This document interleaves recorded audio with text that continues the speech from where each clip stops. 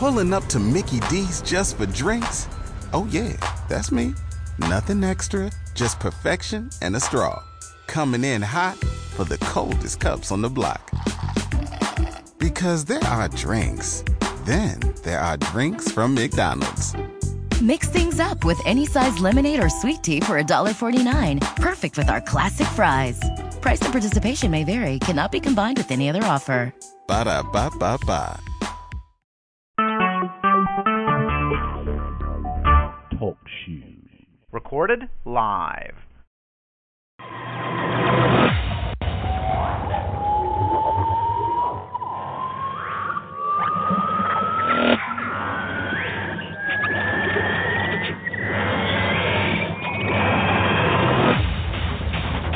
Welcome to the Colton Collective Podcast. Now, here are your hosts, Dave A.C. and the Sixth Doctor.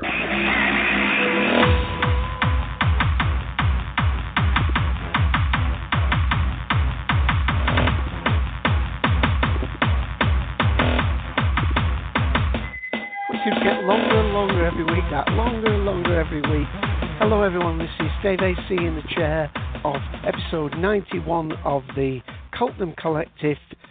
Topic title, Before There Were Superheroes, There Were Heroes, and it's going out on Sunday the 27th of March 2011, and I'm giving that date for posterity because recently we've been just tweeting about past episodes of the show, so I don't know whether you're listening to the show instantly live with us, whether you're going to be listening to it in a few days' time, or indeed you're on your honeymoon on the way to the moon and you've decided to listen to some historic podcast.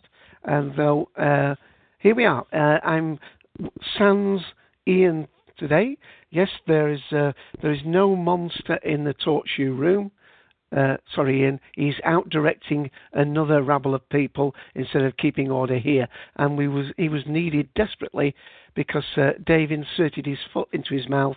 Luckily, somewhat before the recording started, but on air, I apologise to Darth, Charlie P79, and another person who I may well have given a little bit of a spoiler. Sorry, a very large spoiler to an episode of a subject, of a topic, which I shall now seal my lips on.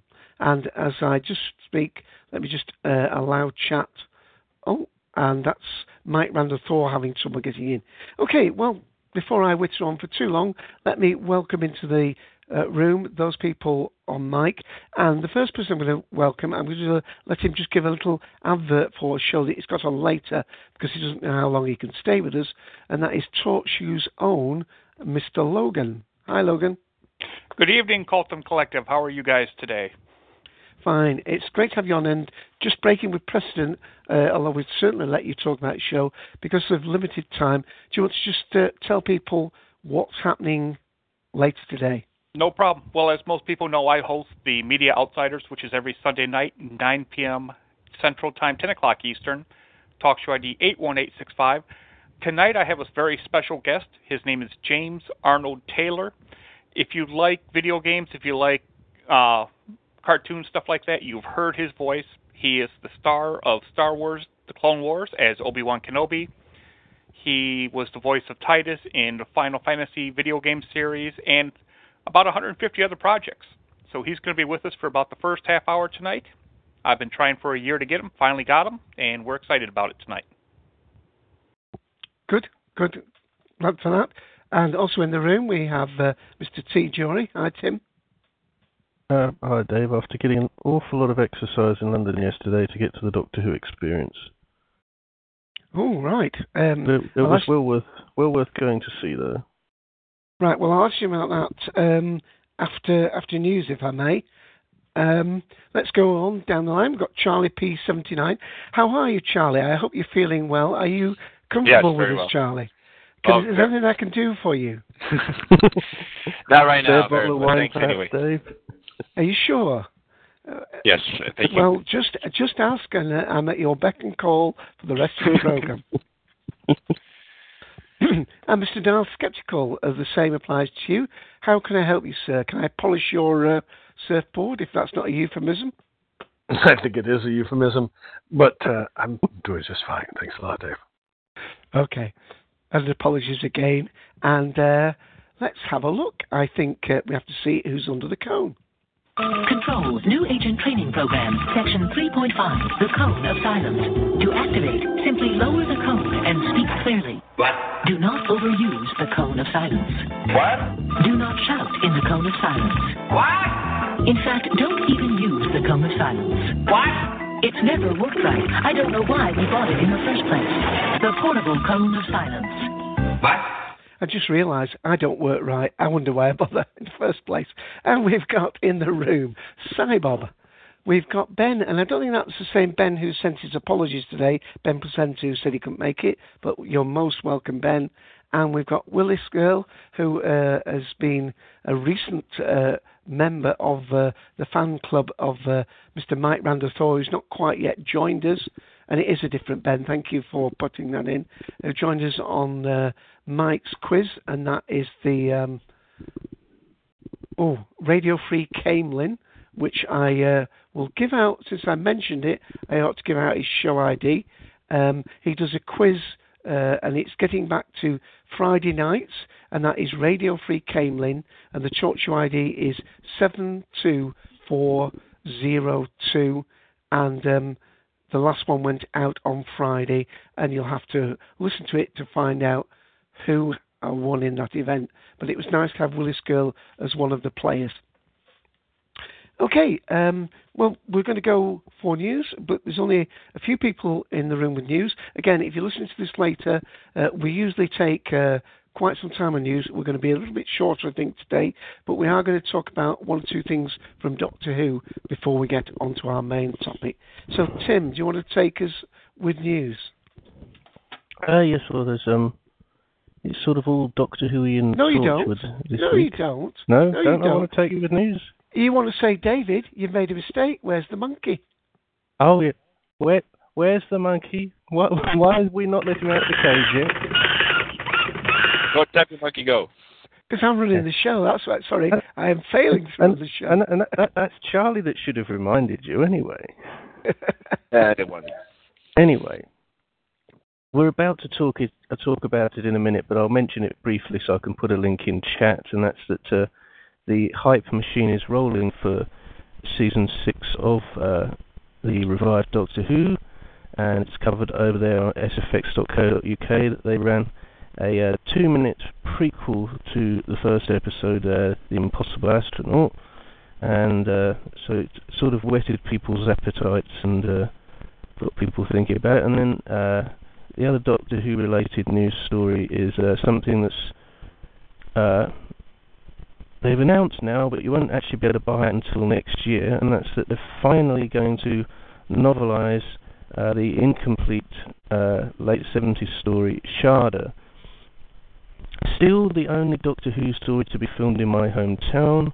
I think they've lost the map to East Anglia. They don't get much further across the country these days. But finally, in news is, they've other hype machine that is rolling at the moment is for something we won't see till the summer, and that's the Torchwood Miracle Day. They released a poster art over at the Stars channel this week, which consists of the Earth as a sort of grenade about to blow up. Torchwood Miracle Day and July 8th, 2011 stars. It's quite simple and, well, very eye-catching, really. That's about all on the news front, Dave.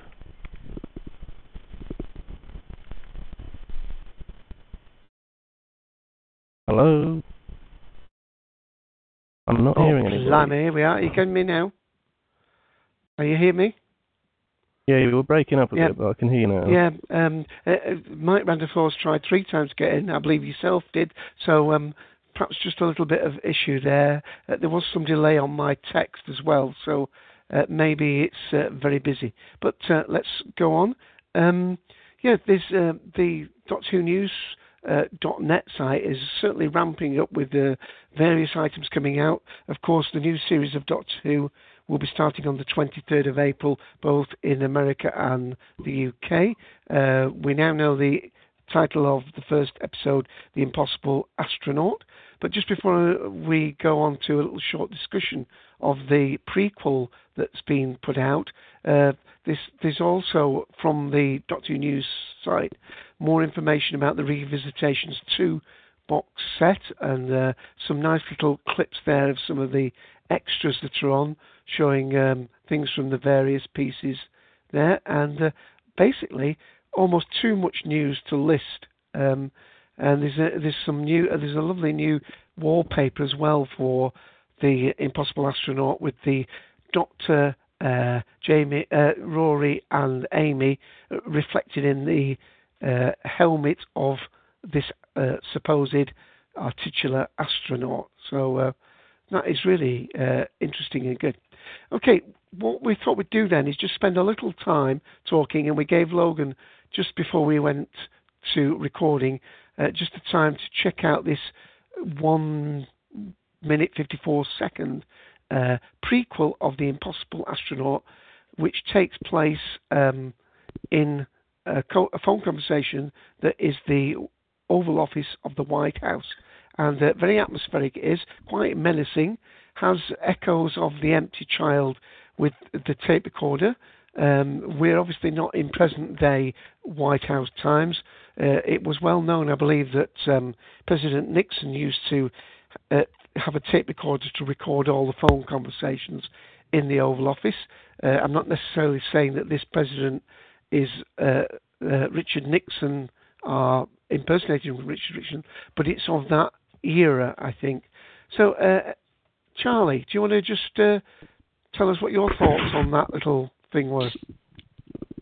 Well, I only watched it once, but yeah, he said it was very reminiscent of hearing the child's voice, reminiscent of Empty Child, Dr. Dances, and it was kind of atmospheric. There was the little of how the camera moves around the president and him talking, and it was very odd for me. I don't know where they're gonna go from that to the first episode, but I guess we'll only have to we'll wait. We'll find out next month.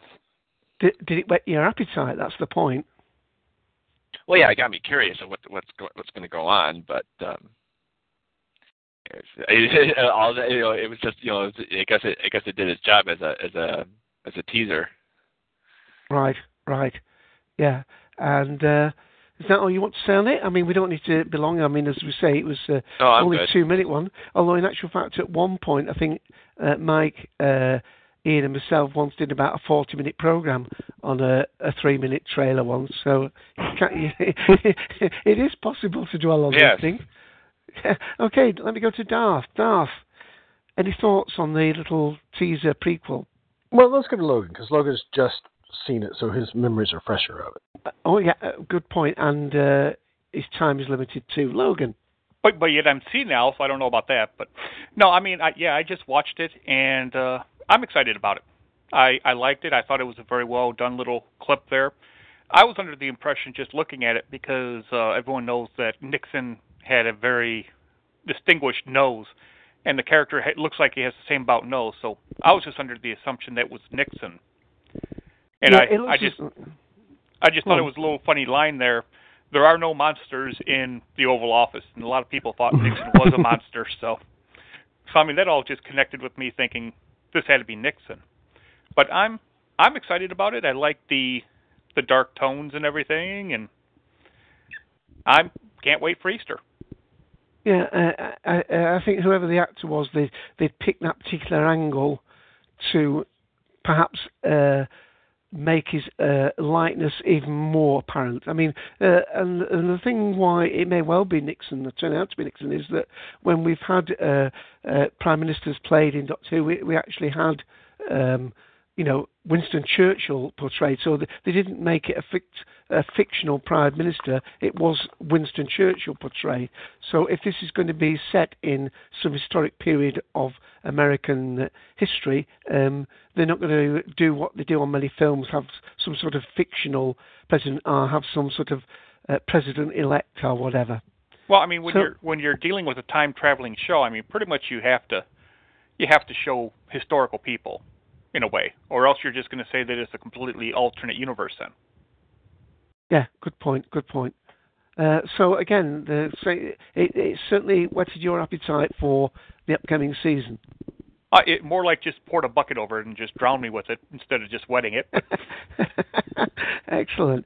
And I'll go to Darth and hope that Willis Girl might be able to try and get in on audio soon for us. Darth. Well, I think Logan's brought up an interesting point that bears a little bit of examination, in that we would assume that a show that's about a time traveler would, in fact, always use real historical figures. But that's not really true about Doctor Who. I mean, yes, we have it fairly clear within Doctor Who chronology that Margaret Thatcher is, somebody who existed, that Wilson existed, Callahan existed, So Margaret Thatcher's about the point where we stop having real British prime ministers. You mean Saxon's not real? I know. Or indeed his successor. I mean, obviously the Penelope Wilton character. And there might even be somebody between Penelope Wilton's character and the Saxon character, and certainly whoever comes after Saxon is not Cameron, and we don't even know that Blair existed, although many people think that Blair is the prime minister that was killed in Series 1. But it's not very clear that that's who that is, that we see the body of, because the body's face down.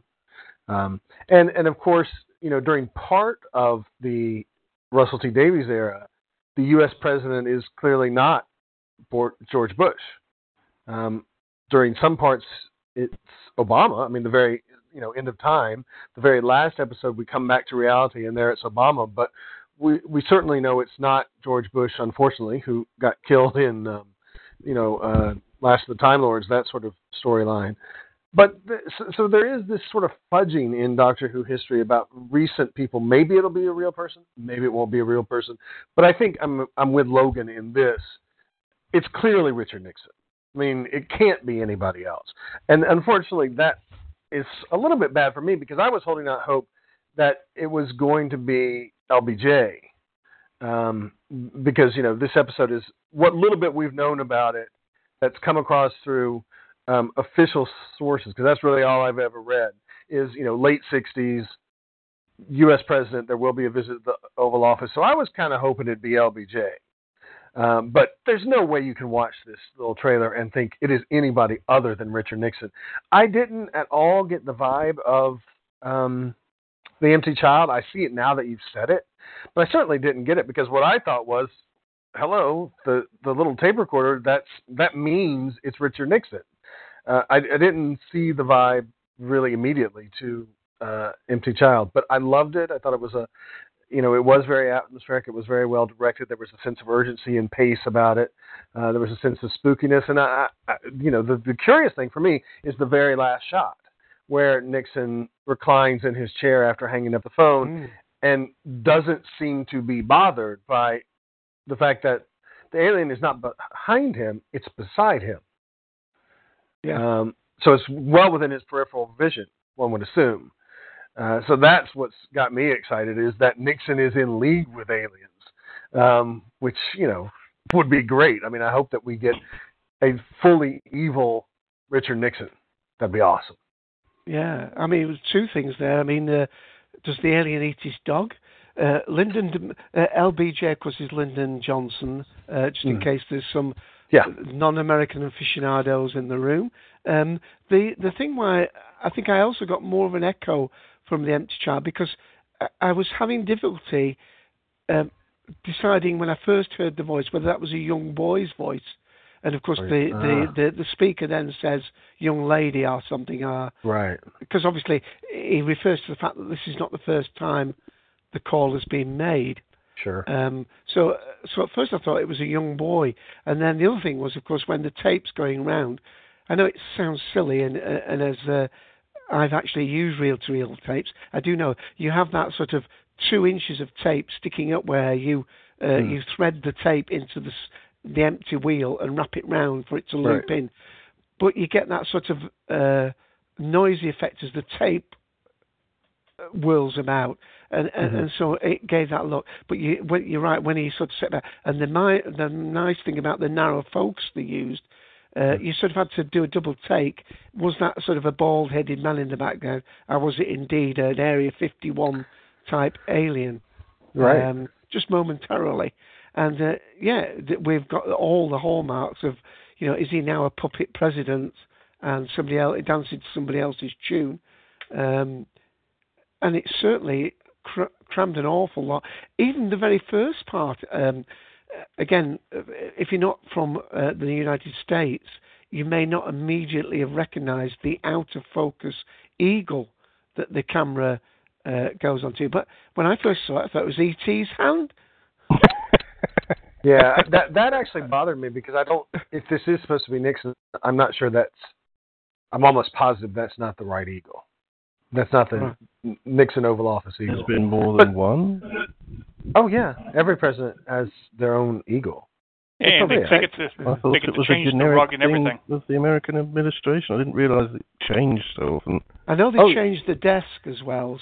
Yeah, the Oval Office completely changes, and I've noticed before in the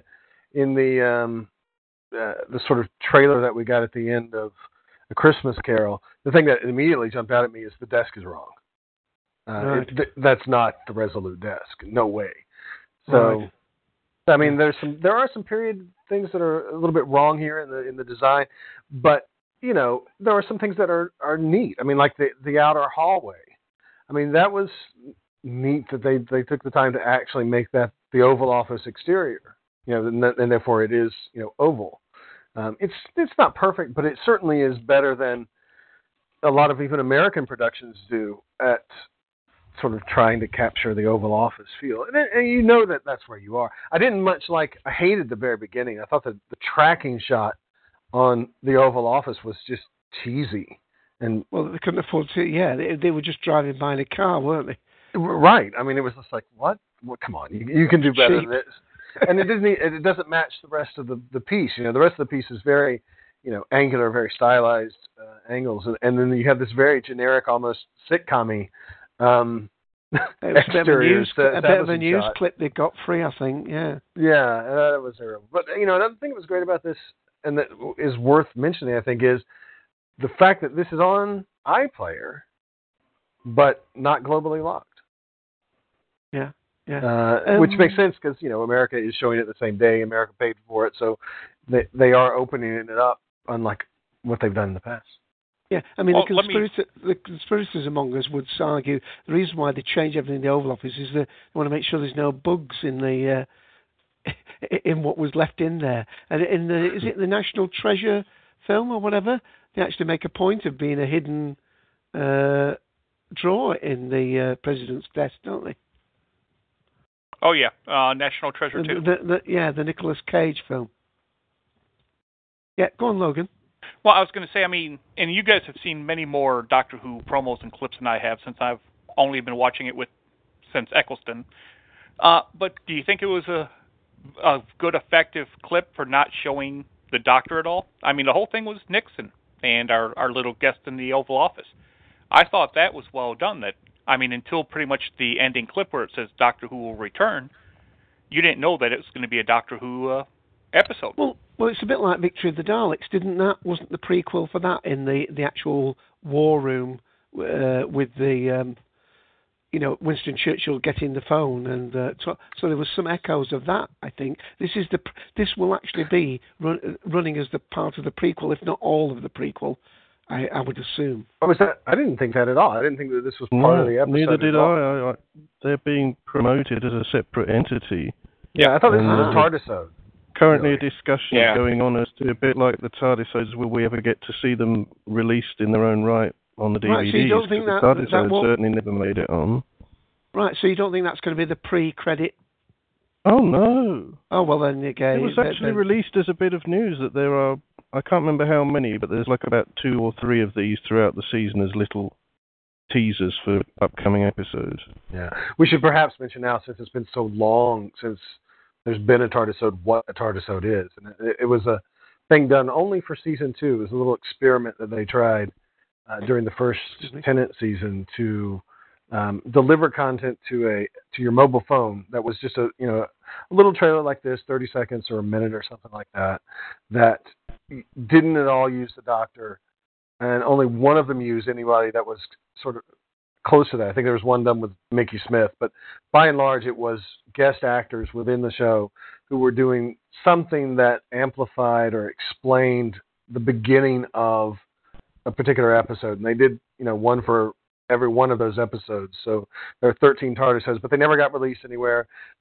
You can still get them on the BBC website if you know the exact address to use, but you really have to dig for it, and it's in like real player format, because this is something that is now 4 years old. It's relatively old technology, but you can still find them, and you can more easily, I think, find them on YouTube if you look. But this is very much in that vein, although the difference here is that they are not at all pretending to release them to mobile phones. This is just straight up, we're putting it onto the internet, and you can find it, and there you go. Right. Well, we've got Willis Girl in the room. She's trying to come on audio, but she has put a couple of questions in the text, so I'll read the first one that she put and hope that she'll get on audio by the time we get to any further ones. Love seeing the Grey that appeared in the suit at the end. By the way, why are the Greys wearing suits? I'm not sure what that means. Anybody want to? Well, because, would you want to see a naked alien? Come on now. Aliens have some moral sense, too. Perhaps to distance them from the Men in Black. Well, and we don't know that they're the Greys. I don't think. I don't know. I've not been keeping up with rumors at all, but we don't know that they are, in fact, that species. I'm just sitting thinking here. We now have an answer to how Nixon really broke in at Watergate. He was beamed in. Okay. Anybody else? I just want to stay on this topic for this part just for a minute or so long, just see if Willis Girl can get on. Tim, anything else that's sprung to your mind since hearing the others talk? The only other thing to mention this week was that they released what the BBC themselves called I can't remember if they called this a publicity shot or an iconic image, which in itself caused some debate, but oddly they seem to release a couple of different versions of it, and one of them had this alien that's seen in the prequel in the background, and another one didn't have it there. So whether it's a case of marketing it one way on one side of the Atlantic and another way on this side of the Atlantic, or whether it literally was a mistake and something slipped out they didn't intend to slightly early, I don't know. But either way, it was not remotely spoilerish because it simply fitted in with this prequel, which personally I thought it was interesting enough, but it still makes me look at the calendar and go, oh, we've got about a month to wait yet. Okay. But, the only other news on the publicity front is I think it's Tuesday they're going to be running an actual full trailer as a follow-up to the teeny teaser trailer they ran this week that was so inconsequential there was nothing really in it. Right. I was mad at that teaser. Yeah, we had like about a day or two of hype saying there will be a teaser, and you tune in, and I rushed downstairs to see it go out at nearly 9 o'clock at night, and my brother said, "Oh, you've just missed it." And when I tracked it down, it's like 15 seconds of there. But the thing is, it wasn't even 15 seconds, really, was it? It was 8 seconds, and then 7 seconds of closing music, and it was like, the thing is, you didn't even get to see the point, which is a gorgeous image, really, of Smith and the TARDIS being reflected in the visor of an astronaut. But it was only on screen for a fraction of a second, so you didn't even see it. There's teasing, and then there's doing something so brief that it doesn't achieve its ends at all. So I'm glad that there is this follow-up sort of prequel thing, because the prequel thing, as Logan pointed out, that was more than appetite whetting. But the teaser didn't tease because it's too short. Right. And we have now got Willis Girl on audio, so you want to try your audio? Oh, yeah. Good. You've heard what we've said, and you've made some comments on the video, so we assume you've seen it. What did you think of it? Has it whetted your appetite? Oh, yeah, definitely. Definitely whetted my appetite. I can't wait for the season to start. Excellent. Any particular visual part of it that you enjoyed, or comment that you would want to make while you've got audio? Just the main thing I was excited about was seeing the alien in the background towards the end of the teaser. Right, yes. And as Darth said, the president didn't look perturbed at all, as though he was already aware of what was behind him. I thought it was excellent.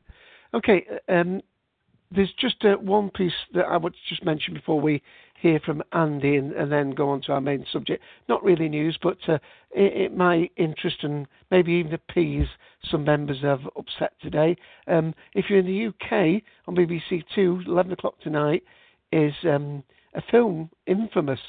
The events surrounding the writing of Truman Capote's non-fictional novel In Cold Blood. Why do I mention it? Because it stars Toby Jones, who played in Doctor Who, played against, in fact, Matt Smith in the Christopher Ishwood play that's been on recently, and of course he played in Amy's Choice as, I'm not going to say what he played, as I get accused of giving another spoiler, but I'm assuming that's the correct name, Toby Jones. Playing the Truman Capote part, which he seems physically well suited to do so. Okay, let's hear from Andy before I gather my thoughts, pour myself some wine, and try and keep my foot out of my mouth.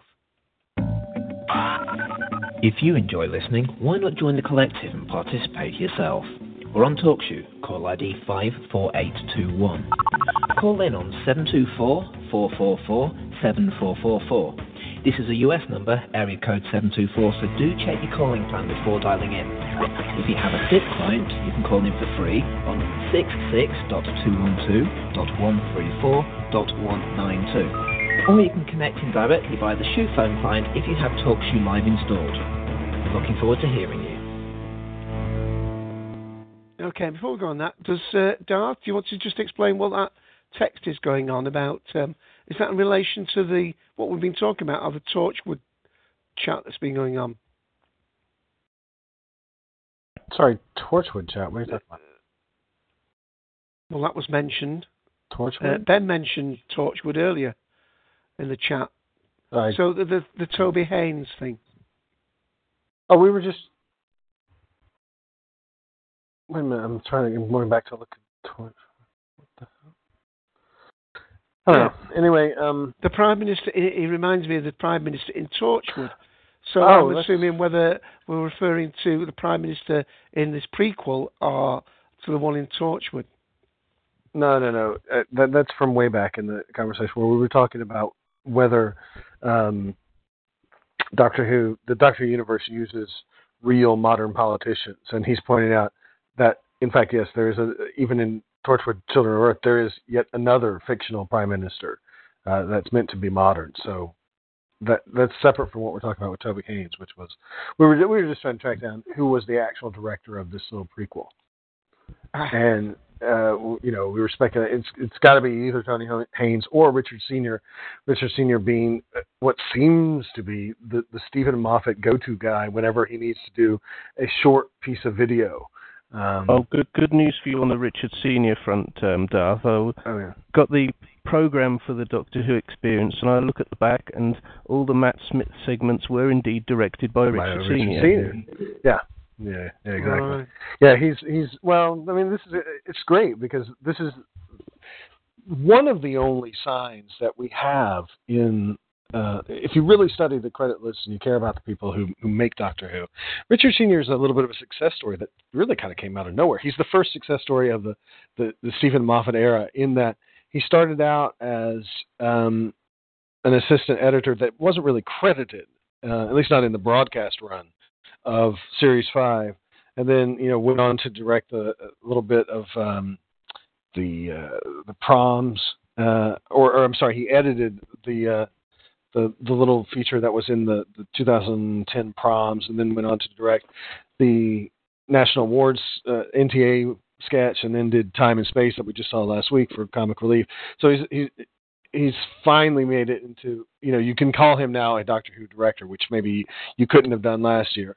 So it's nice if you follow these the credits to see people who are making their way up the ranks and becoming more important within the production team. So yeah, he's. It would be logical to assume that he did these little sketches because, back in the success story of really the Russell T Davies era, the comparable guy is Ashley Way. Ashley Way started out being the director for, what was it first? I think he first did Attack of the Grask. Is that the name of that little interactive thing? Yeah. And then he did all of the TARDISodes. And then he moved over to Torchwood and did a lot of Torchwood. And then he did some Sarah Jane. And then finally in the Moffat era, he made the director's chair for Hungry Earth and Cold Blood. So he's a guy who started out with these, relatively modest projects and then grew into something more.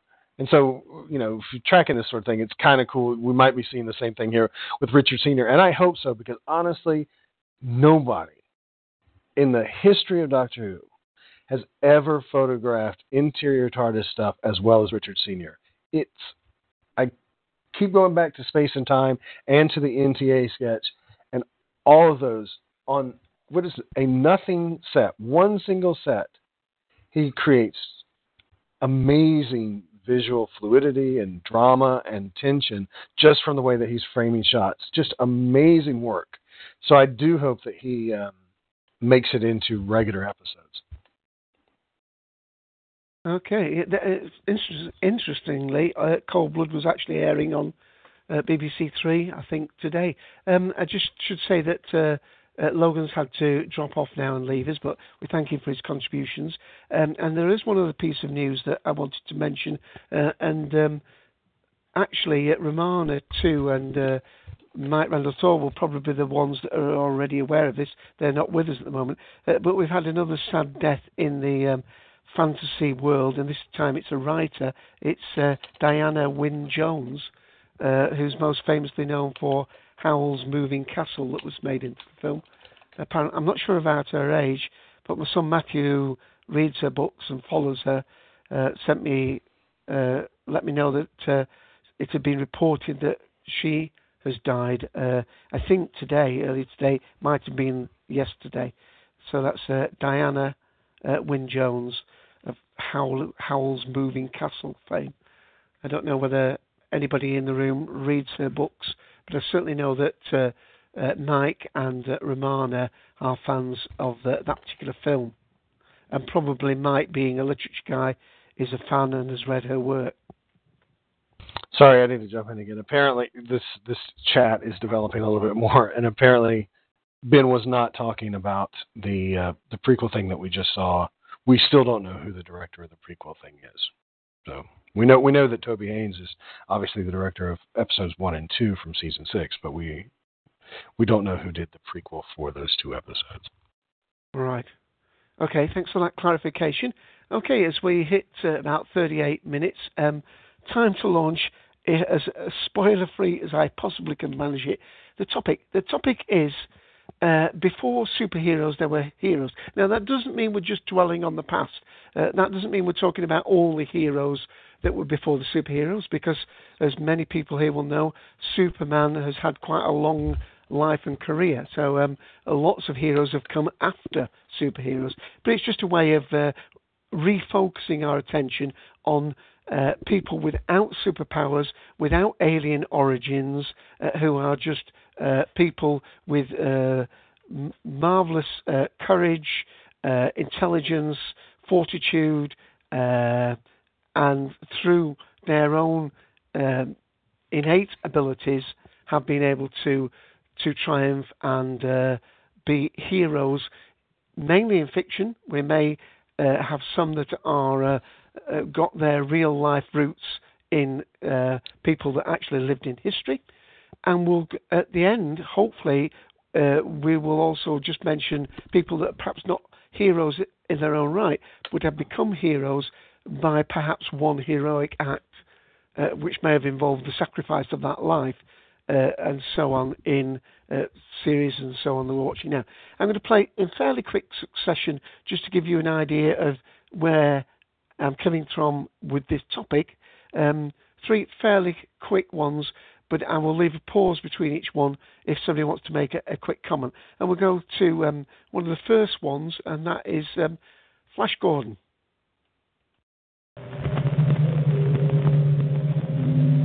Titus, I'm bored.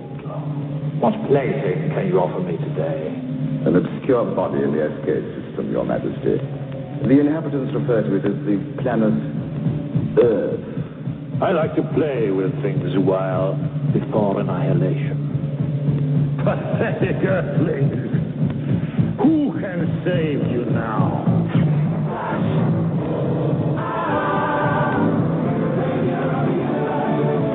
Strange object imaged in the Imperial vortex.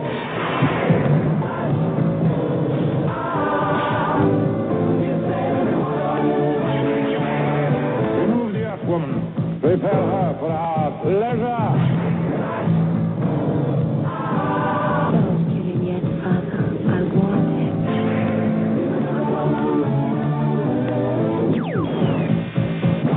Go, Flash, go!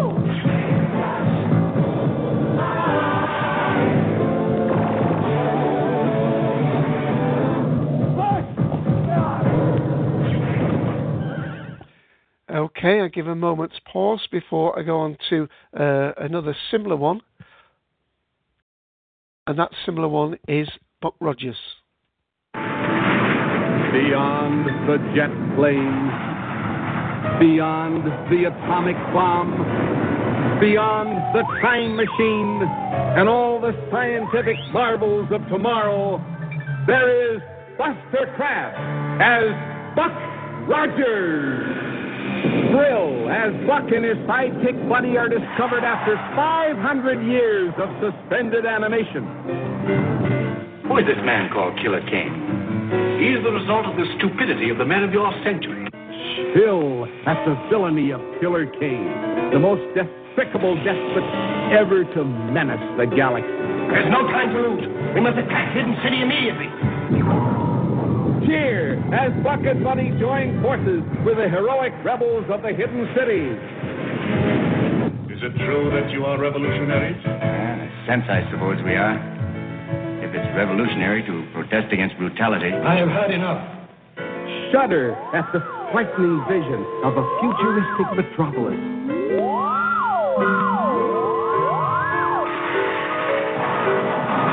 Shiver as Buck and Buddy venture alone into Kane's evil domain.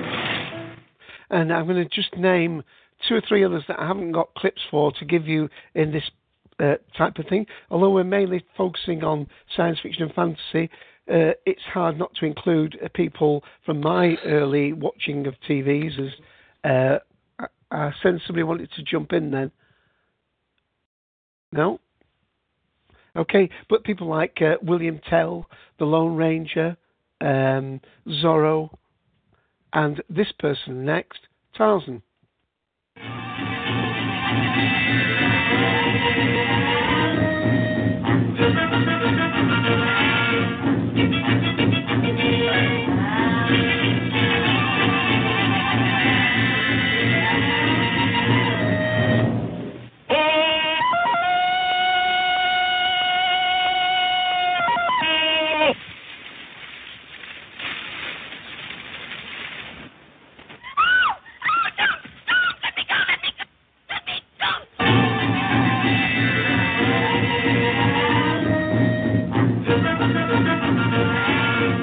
Tarzan, what am I doing here? Alone with you? Perhaps I better not think too much about that. Not a bit afraid, not a bit sorry.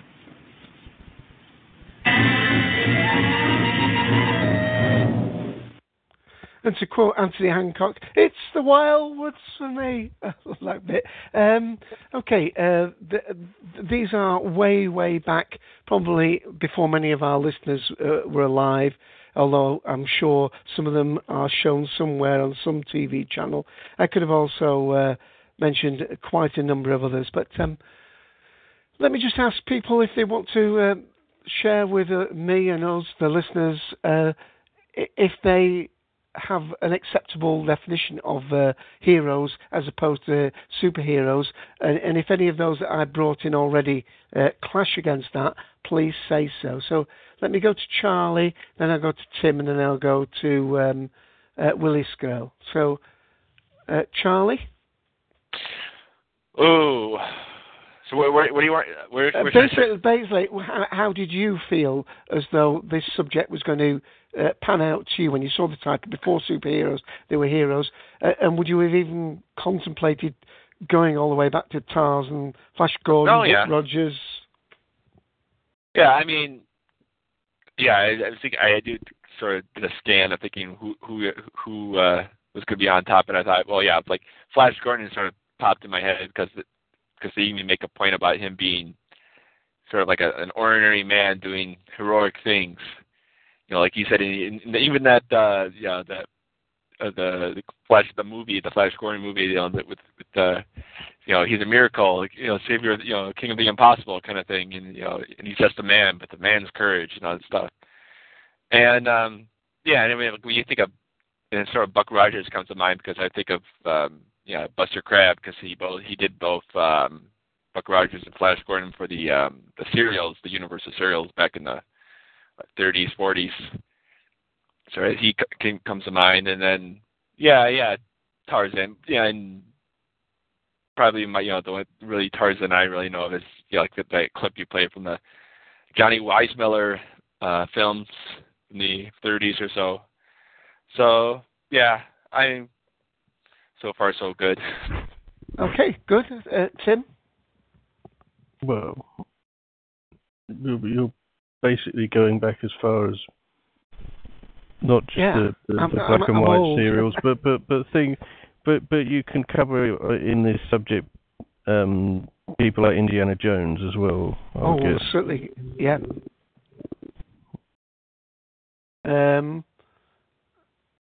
Well, let me find a little clip from Indiana Jones then.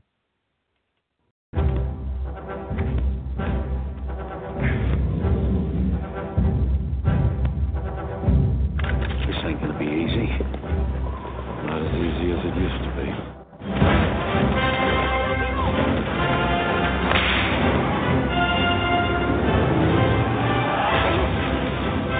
Damn, I thought that was closer.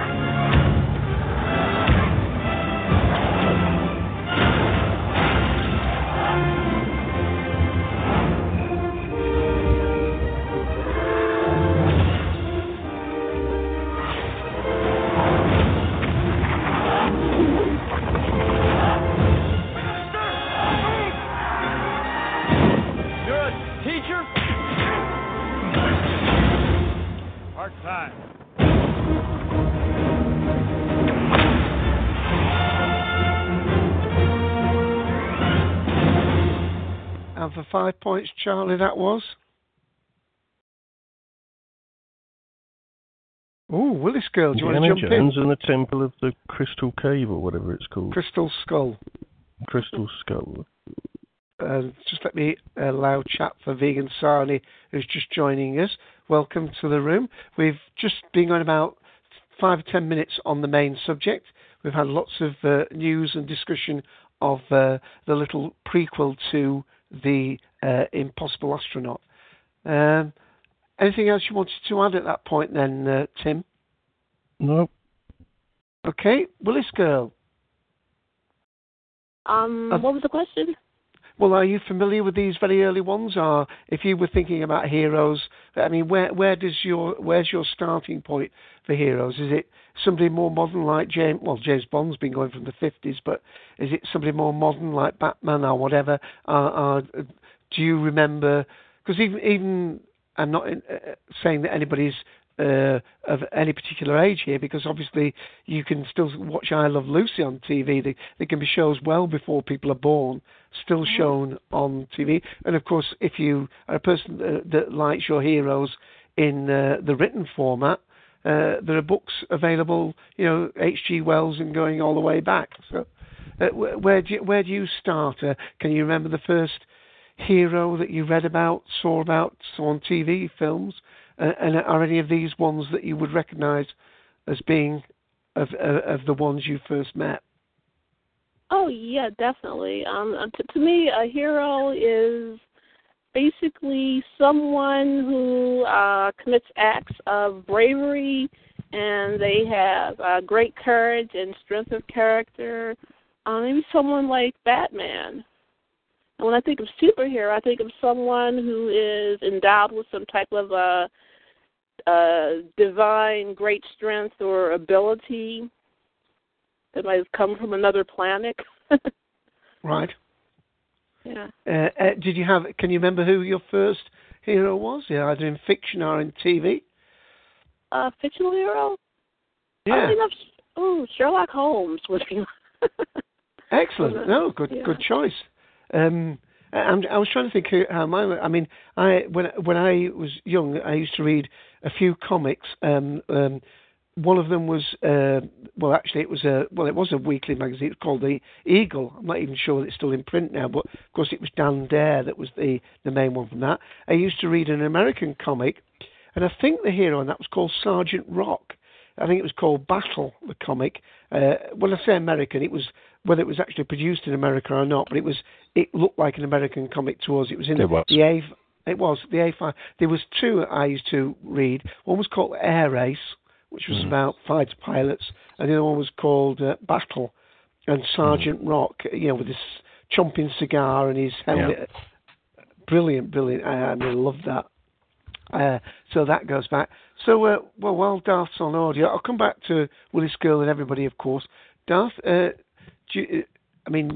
assume your first hero was a comic book hero? No, my first hero is a biblical hero, David. I mean, that was really the first. I mean, you go to Sunday school, whatever, and that's what you get first. That was way before anything. Not way. I mean, we're talking a year or two, I guess, before I have a conscious memory of something else. But then even after that, it's not. Right. And Andrew Cleves and the Lion?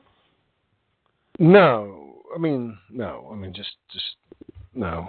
I mean, not classical. I mean, really, it was just the story of David and Goliath. It's an easy one to get kids interested in because it's not, it's not super heavy religious oriented. I mean, it's just a straightforward adventure tale. I mean, people don't necessarily think of the Bible as including some adventure tales, but there are some just basic tales, and of course, the David Goliath story is the basis for most adventure. Really, think about it.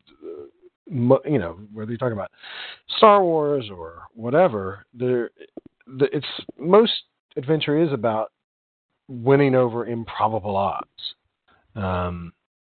So that one I remember quite clearly. And I guess somewhere in there early on, there's knowing that I should like Sherlock Holmes, but not actually liking him. I mean, I know I have very early memories of Sherlock Holmes, but also early memories of that was a counterpoint between me and my brother, that he loved Sherlock Holmes and tried to get me into it, and I just was not having any of it. So there's that. Well, obviously, you were obviously the older, smarter brother. I was the younger. Thank you very much. But smarter, sure. And then I do remember, really early memories of seeing Weissmuller, because they stripped the Tarzan shorts and converted them into syndicated, I suppose, things that could be run on other programs. And like in my locality, there was, this doesn't happen that much anymore, but there was, I think, pretty much all over the U.S. at an earlier point in television history. There was a time where the local stations actually made their own material for certain parts of the day. And one part of the day that they always made material for was the very beginning of the day. So like 6 o'clock to 7 o'clock a.m., something like that, when the kids are getting ready to go to school and they're probably eating breakfast or whatever. So you have something that they can watch. And there was this show that would have like Three Stooges, Tarzan, and some Warner Brothers cartoons, and they would rotate those in. So it was stuff that, you know, it was basically an umbrella program, right? You'd have the local announcer, and the local announcer would come on and do sort of a kid-friendly version of the weather and the news and act kind of goofy a little bit, and then say, and here, let's go visit our friend Tarzan. And that would be Tarzan. So I guess I saw that. Did you have Saturday morning cinema in America? I mean, I remember going to see The Lone Ranger and things like that at the cinema. Oh, certainly George Lucas did. But, I mean, George Lucas is of your generation, not mine. So I don't think that it exists anymore. But what we had was Saturday morning TV, which is the same concept, really. Yeah, It doesn't really exist anymore, though. But there certainly was a period of time where you would have Saturday morning program and it'd be one thing after another, and that's really where the superhero stuff came in for me, because it was watching Super Friends and things like that, and whatever the legacy programs of that were. But you know, I don't know that at a young age I differentiated all that much between heroes and superheroes, and I'm not even sure I do it now, because I don't really believe when I'm watching Indiana Jones or something more modern, I don't think that that's a realistic depiction of what a human being can do. Yeah. You know, I mean, I fully recognize that is ridiculous in terms of basic human ability. But, I mean, sure, Batman doesn't, quote-unquote, have powers, but no human is really like that. Indiana Jones doesn't have superpowers, but really, can you actually be drugged underneath a truck for approaching a mile and live? Can you really do that? I mean, not just live, but actually not be more than scraped a little bit. I don't know, you know.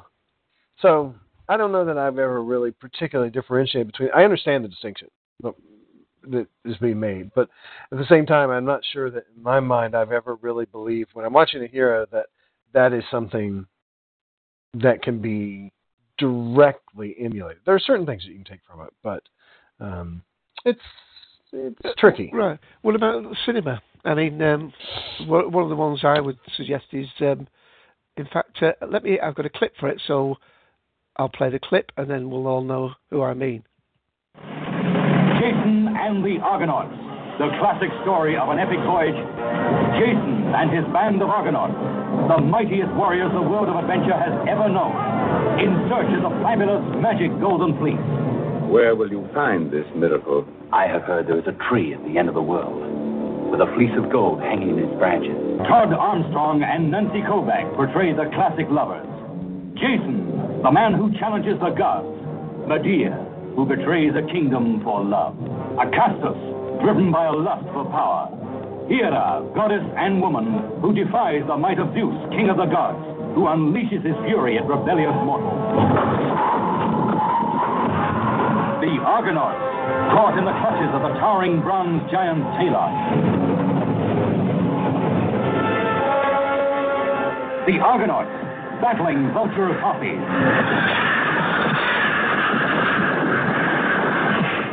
Jason, threatened by the seven-headed Hydra. Medea, the temple dancer, mysterious, exciting, and exotic.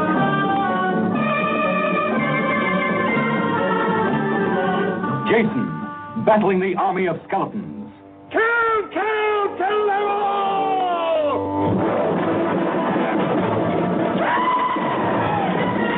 One man defying a universe of mortal and immortal danger. Jason and the Argonauts. A search that became a legend. Now, where did I put the teeth of the... Tim has put in text that that Graham Sheridan, the second Doctor, passes on his apologies for not making the show today. So thank you, Graham, for passing those on through Tim. So that's it. Actually... And a comment as to how badly written that voiceover was. Yeah, at one point it says, goddess and woman, and I'm going, as opposed to goddess and man? Yeah, I suppose. But I was just about playing that, and I was suddenly thinking, I bet at that point, Darth, not only you didn't differentiate between superheroes and heroes, basically you got probably more interested in how the film was made at that point. You very well might be right. Well, with the fight with the skeletons and things like that, the animation and the Harryhausen style of film. Yeah, you might be right. But just to comment, I mean, this is a different era, so it's hard to judge the quality of the voice over the text or whatever. But just a point on that, what I think is being said there is, the fact that this is a figure who was both goddess and mortal woman, not that goddesses can be men, but really that goddesses are not necessarily also regular women. Yeah, like a demigod, isn't it? I think we've had that before. But by the way, if anybody was wondering why, I do try and pick these clips, and it does limit me somewhat. I try and play trailers, although that one, you'll probably find that I've shortened them, because a lot of them are 2 or 3 minutes, and I've tried to edit them down to a minute or just over a minute and a half. The reason why I do that is because basically those are adverts for the program, so I feel I've got more justification in playing them, because basically it's an exaltation for you to go and see the film, and really they're being put out there as promotional tools, so playing them seems to be less of a contravention of stepping on anybody's feet, which I've done quite enough of today. So let me go around the room back to Charlie, because I didn't ask Charlie, and I don't think I asked Tim either. What were your first heroes? Charlie first. That's a good question. Were they from comics, books, TV, films? I'm just trying to think of something. Like when Darth, you brought up David and Goliath, I was like, oh yeah, that's a good one too. I mean, like I think of something like, I'm trying to think. Maybe I watched Star Trek at a very early age, so I think of something like Captain Kirk, or maybe like I watched James Bond. I watched a lot of I started watching James Bond at a very early age.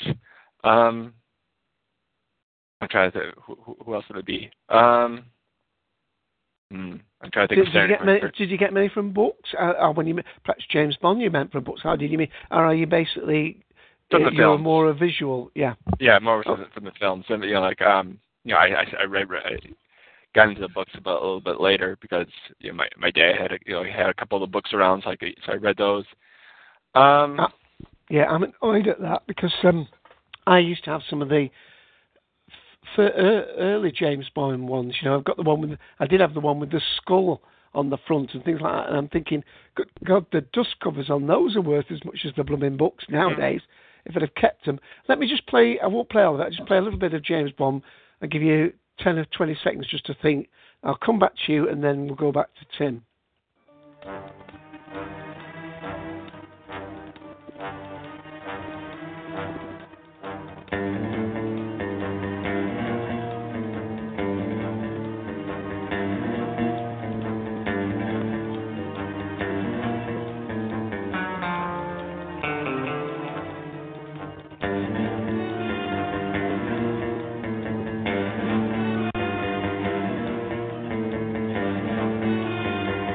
I won't play it all the way through. Does that give you a moment to think?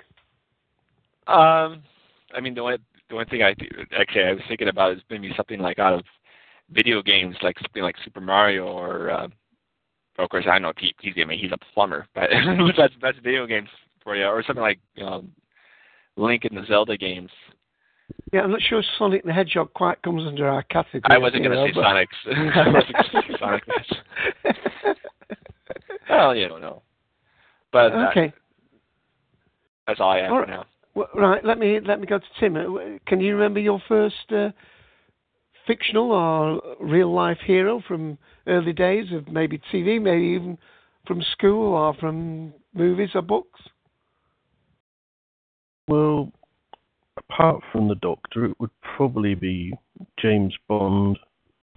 Although I'm probably an outsider in this belief that the James Bond you like most is the one you grow up with, and so to me, Roger Moore is James Bond. And all this talk about Connery being better kind of came when I got older, and I thought, well, he's different, but to me he's not better because he's not my James Bond. But beyond that, it's sort of people you discover as you're growing up while going to the cinema, like Indiana Jones and the proper Star Wars movies, the ones with Han Solo and Luke Skywalker in. Right. Oi, calm down over there. Well, you're not going to defend the third of those prequels, please. I'm going to defend all the prequels. I want to defend the entire story. Not the third one. It's the worst movie ever made. Yes, it is. I agree. Absolutely the worst movie. Thank you, Willis Girl. At last, someone who agrees with me on that. Wow. I own that one purely as a completist. I can't bring myself to watch it very often. I really can't. You mean Revenge of the Sith? You don't like? Yes, that is a terrible film. It's hideously bad. No. Is that the one where they have the? Is that the one where they have the fight on the volcano? One thing to happen. It's dull, and then finally the thing happens that you actually watched the film for in the first place. Interesting. I've never heard anybody express that view before. That's interesting. No, nobody else hates the third one. God, that's not the general opinion, especially if you go on they're just Rotten so Tomatoes wrong. or whatever and look at their review. Most people do think they're of the just third so one. wrong. Well, I mean, there's opinions, and that's fine. Just interrupting because Vegan San is just having to leave the room. Thank you for joining in, and I hope you'll listen to the rest of the episode. It should be up later today. I'm going to go to Willis. I'll be off soon, Dave, so any quick questions while I'm around? Well, first of all, we'll be talking about Doctor Who at the end. Not the Doctor, obviously, because he, by definition, not being human, we can't class him as just a hero. Certainly in my definition, that's arguable. Any of the companions who may not be heroes in of themselves, but through some heroic act, you would put them alongside some of your heroes? Well, unlike certain people on YouTube, I happen to think Adric was pretty heroic. Oh my goodness!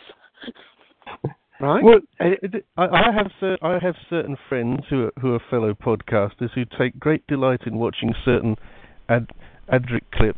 It's called something on the lines of the real ending to Earthshock, where it's basically the last few minutes of Earthshock with laughter over it. I happen to think that's rather disrespectful myself. Adric's annoying. I'll agree with him being annoying, but I don't hate him, not remotely. Right.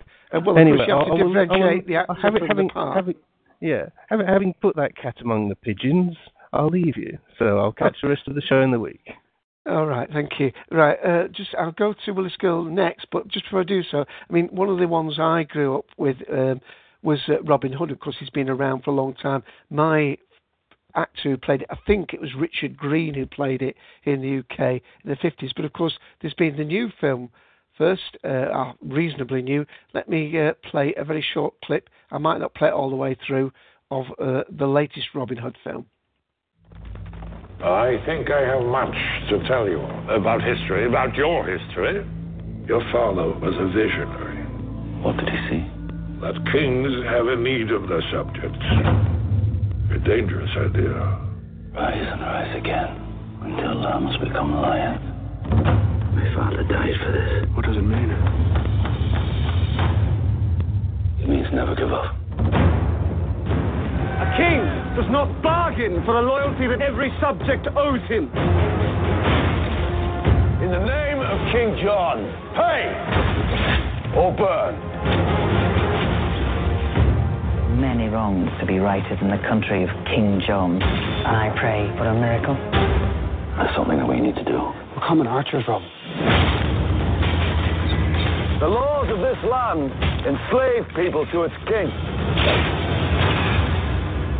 A king who offers nothing in return. Robin Longstride, also known as Robin of the Hood. For the crimes of incitement to cause unrest, I declare him to be an outlaw! All who shelter him, their lives shall be taken on sight. Nail, please.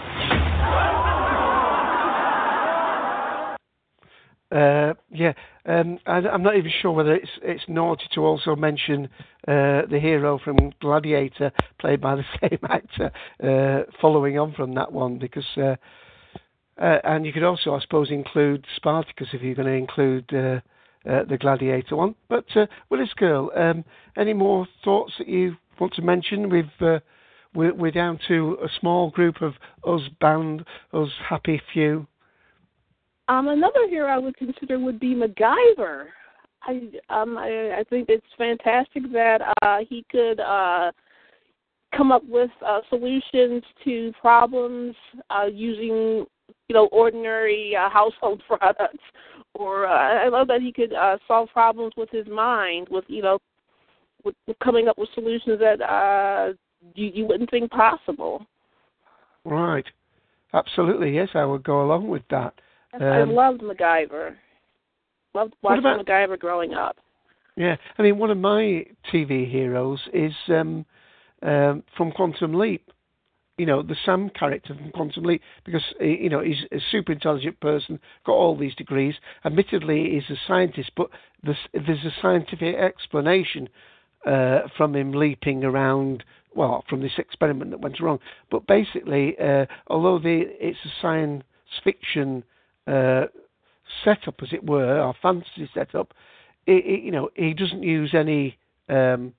He only uses technology to help him, with Al the hologram. So I would put him in a similar vein to that. Is that one that you followed, Quantum Leap? Oh yeah, definitely, yeah. Okay, Charlie. There's myself, Willis Girl, Charlie, and Darth in the room on audio. Hopefully, we might still get somebody like Mike making it in later, but. Please jump in at any point at this point. I'll move to the more modern ones in a moment. But Charlie, do you want to come in and MacGyver? Is that somebody you would? Yeah, I like MacGyver. MacGyver was one of those shows I watched, with the family, and it was always, he has his trusty Swiss Army knife, and he was explain, there was always that voiceover of him how he would defuse a bomb or whatever, do all that stuff, and it was always. It became, very a pop culture thing, how you going to MacGyver your way out of this one and such like that. I like MacGyver. Is it in the 80s watching on TV? Okay. Right. Well, I'm just going to pause for 1 minute and I'm going to play a clip which is sort of basically just an analogy for groups of heroes. And I'm just going to take time out for us to, for you to think about any heroes. I've already mentioned Sergeant Rockman, but ones that came out from watching either programs or things about the Second World War. This particular music is just music I love. It's from the 633 Squadron, which, like the Dam Busters and all that kind of thing. So let me just play this little clip.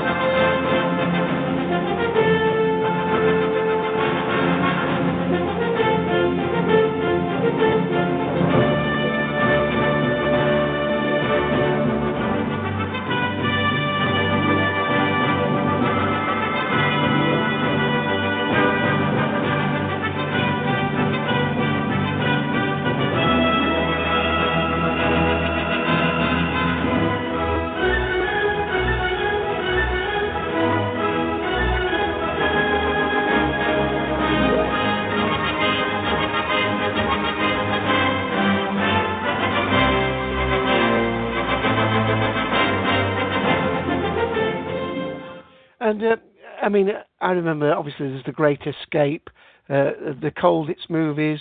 There was a very good one called The Man Who Never Was, which this chap was actually, and I'm going to be very careful how I say this.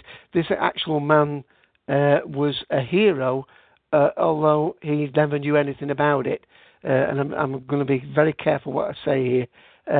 But lots, generally war movies in particular.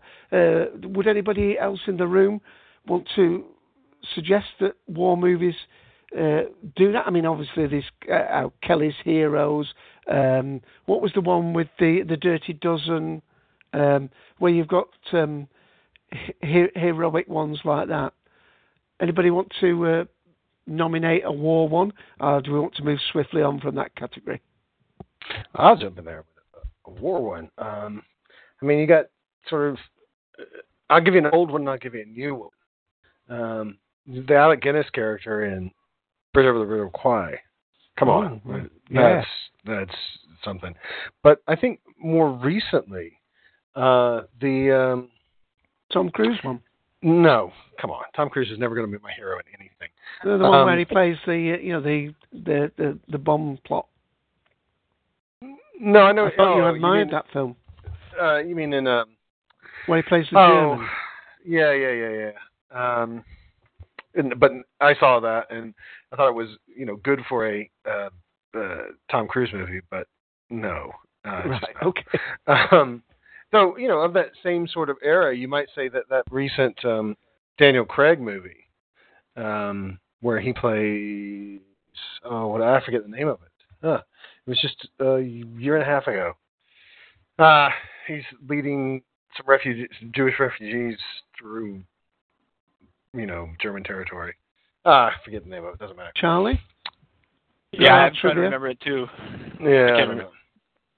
But the one that I keep coming back to is like just the straight up, and again, I'm an American, so I'm going to take an American war hero, but as the straight up example of just decency, is the central character, more or less, of Band of Brothers. The guy, who is it? He's actually British. Yes, the red hair, the ginger haired chap. I he's love absolutely him. Fabulous actor. Fabulous. I mean, he's just so unflappable. Yeah. I mean, just you can't imagine a better portrayal of what are supposed to be traditional American values. Damian Lewis. Yeah, absolutely fabulous. Just out of the ballpark, fabulous. And I watched that, and it's it's only 10 episodes, maybe 5. I don't know, 8 something. Not that much, but I watch it just to see his acting because it's so effortless. But at the same time, that if you were in his battalion, that you would do anything that man said. Because it's just a remarkable piece of acting. So yeah, there's that. I kind of want to go back a little bit to Bond just for a second, because when Charlie was saying this stuff about Bond, and even to an extent Tim, I agree a little bit with Tim in the movie world of saying, for me, Roger Moore is Bond, and that it's taken a while to sort of for me to shake that loose and say, well, no, actually now really Daniel Craig is Bond, but a part of me still has a problem when people really attack Roger Moore as saying, he's too frivolous or whatever. There is something about his characterization which I still love to this day. But growing up, now that I think about it, I really read a hell of a lot of James Bond books. I know I read them all. And the literary James Bond became very much a hero for me. I mean, I think the reason that I had a split maybe with my brother over Sherlock Holmes is that I competitively read the Bond series, and for every book that he read of Sherlock Holmes, I would read, something from the Bond series, just so that it wasn't that I was too lazy to read. It was that I just really preferred the character. And there are things about the way that Ian Fleming described that character that still stick with. There's a wonderful scene, I forget what book it is, but there's a wonderful scene of him just making breakfast for himself. and it's just such a manly description of making breakfast. And there's a description of the actual. It's not a martini. We think shaken, not stirred these days, but it's technically what now is called a Negroni. But the description of him making his signature drink, or telling a bartender to do it, stayed with me so much that when it happened in Casino Royale, when it happened in what came after Casino Royale, Quantum of Solace. He orders something there that is not at all, shaken, not stirred. It's not a martini that he orders. He tells him to make what is a Negroni. And it was such a vivid thing in the books that as soon as he said it in there, I was like, oh, this is great. This is a callback to the books. It's not the stupid sort of thing that was invented by Guy, whatever his name is, the director of the early Connery movies. But it's the real deal. I really did get into the James Bond books and the characterization of that. So there is a part of me that does like heroes who are from the military / State Department. The one side or other of the coin of international relations. I do like that. Right. Charlie's. Sorry. I was going to say Charlie's found out it's Defiance, the film you were trying to think of before. Yes, Defiance with Daniel Craig. Yeah, that's a good one too. But there's that, and then there's also sort of literary around the same time, Henry V. Shakespeare's Henry V. I will go with that. You just sort of vaguely quoted him a few seconds ago. We Band of Brothers, we precious, and it's where we get Band of Brothers from. But I love that, and when Kenneth Branagh made his version of Henry V, oh my God, I can't tell you how many times I've watched that. I have watched that probably approaching the same number of times that I've watched Star Wars, which is saying something. I absolutely love the play Henry V, and I love the Branagh interpretation of it, and I love Shakespeare's characterization of a king who walks among his men. I just think that's a lovely character. That's how leadership should be when at all possible. Right. If you have watched the Tudors, up to date with the Tudors, the big 2-part final had this fairly big battle, and he tries to sort of emulate that speech as they're fighting against the French. But I mean, there are other heroes in war films, and that's what we're concentrating on. I mean, in one way, the pianist, which is about the Jewish piano player, that fella is a hero simply because he survives, and the other people, make sacrifices to save him because he's got this absolutely talented piano player, and even one of the Nazi officers who discovers him hiding. When he hears him play, gives him some canned food and tells him to hide because they're retreating in a couple of weeks. But the heroic act is survival. Well, even that moment in Schindler's List where the Ben Kingsley character tries to give the ring back to the Liam Neeson character and the ring drops, that kills me. That relationship is a heroic one as well. Both Kingston and Neeson's characters are utterly heroic in totally different ways. And when at the end of the film they come together, have that moment where the ring symbolizes so much and it drops, and it's just it brings a tear to my eye. And a lot of people say that they have Schindler's List but they don't watch it because they can't. It's a dark film or whatever. I can't watch it, not because it's a dark film, but because it's such a resoundingly light film. At the end of the day, it is such, it is the definition of pure good, because I guess the situation is such pure evil that, to find this spark of light in it, the light becomes so bright. And at the end of the movie, every time I watch it, I lose it completely. Oh yeah. The ending is lovely. Yeah. Yeah. I mean, not appropriate to mention it just now, but I mean, even Liam Neeson, he plays another hero in that Taken, which apparently was a bit of a sleeper film, but I watched it recently and I loved it.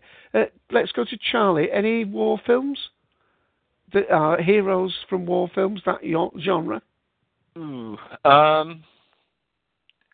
Well, I was thinking when you mentioned Great Escape, I was thinking, sort of Guns of Navarone. Guns of Navarone. Oh yeah, I forgot. Yeah, that's another good one.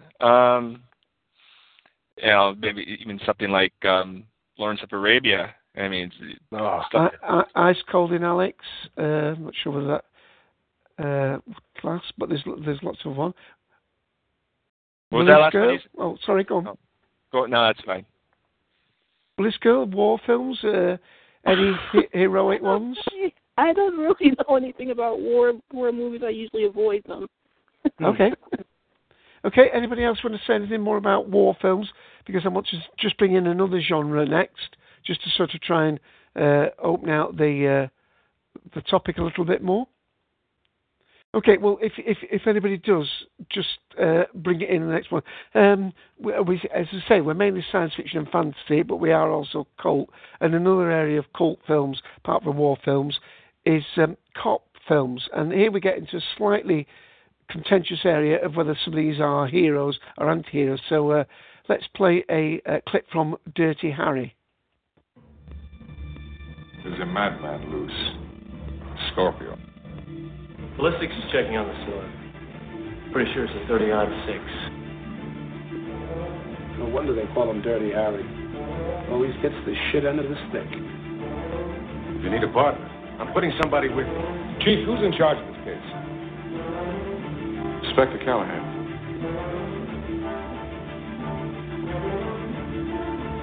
Shot in the face. Blew part of it away. He's free. You're letting him go? When are you people going to stop messing around with this guy? He's got to be stopped now. It's the law.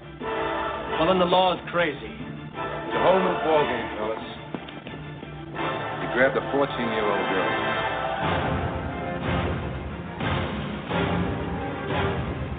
She has oxygen till 3 a.m. tomorrow morning. Where's the girl?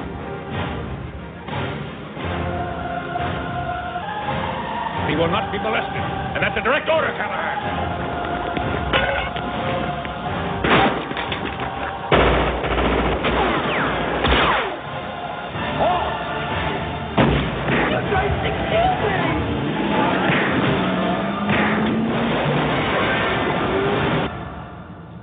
I shoot the bastard. That's my policy.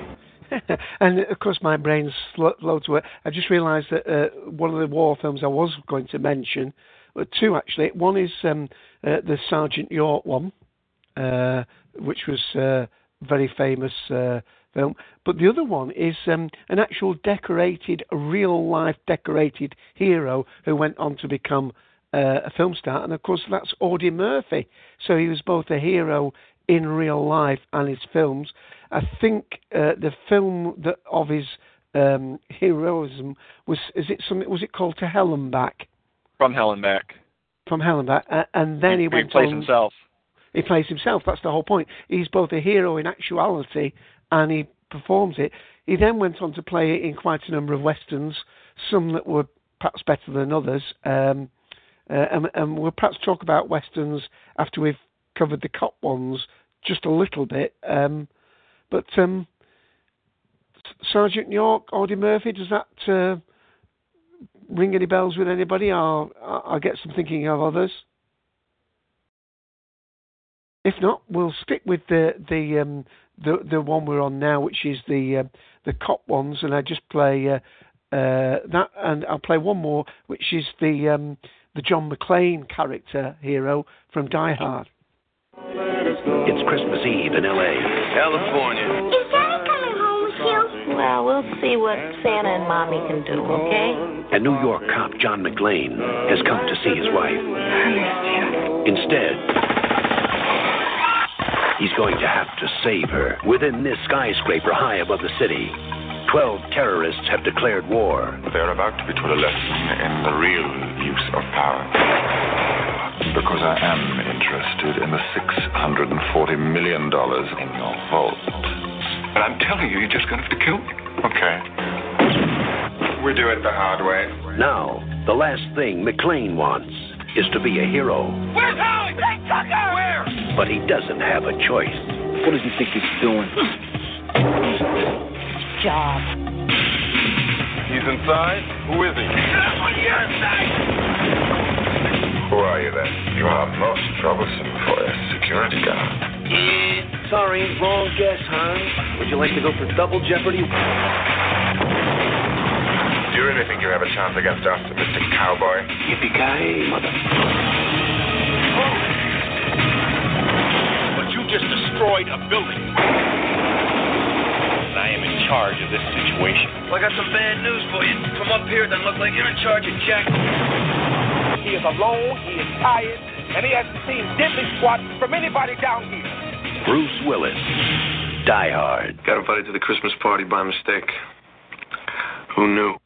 And I should just mention that since we're talking about heroes, we did do an episode 52, which was and we did that back in November of last year, which was top 10 sci-fi villains. We haven't done villains in different genres, but we have covered top 10 sci-fi villains, and that might be one of our reissued ones I'll tweet about to go alongside this in a couple of days.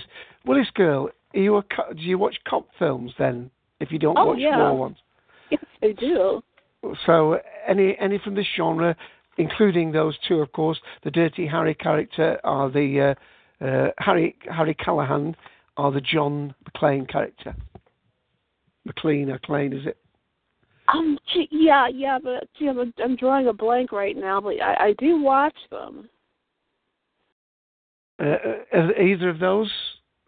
Oh yeah, definitely John. Oh, John McClane is definitely my favorite.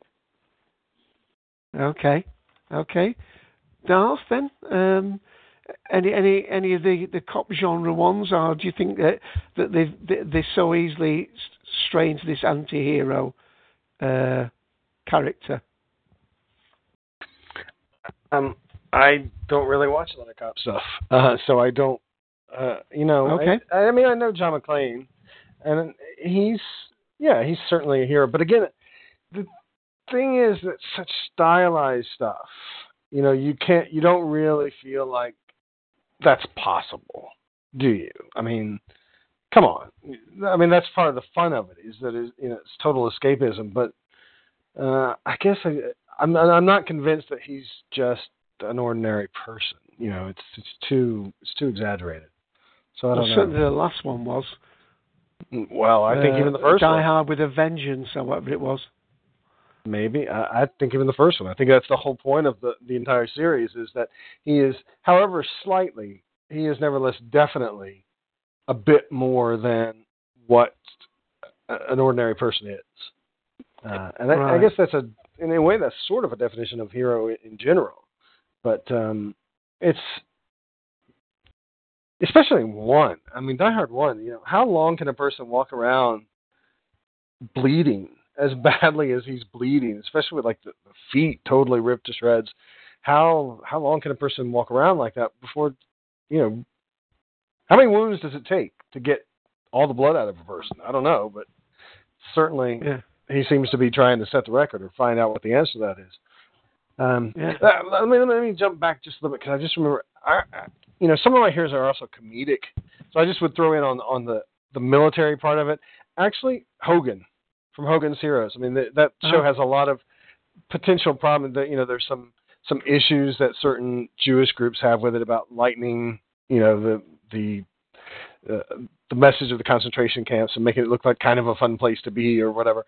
But I still liked his attitude, and it's the same sort of attitude that carries through into, Hawkeye Pierce and Trapper John, on MASH. And I would consider those to be heroes too. I'm sorry. Was that Charlie? No, that wasn't me. Oh, I heard a little something. Sorry. But yeah, I like some comedic war heroes as well as sort of straight war heroes as well. But I don't know, cops. I can't really think of too many cops that I even like. You've just reminded me then, because in the war genre we missed out the First Blood, didn't we? The Rambo character. Oh, I'm not missing that one out.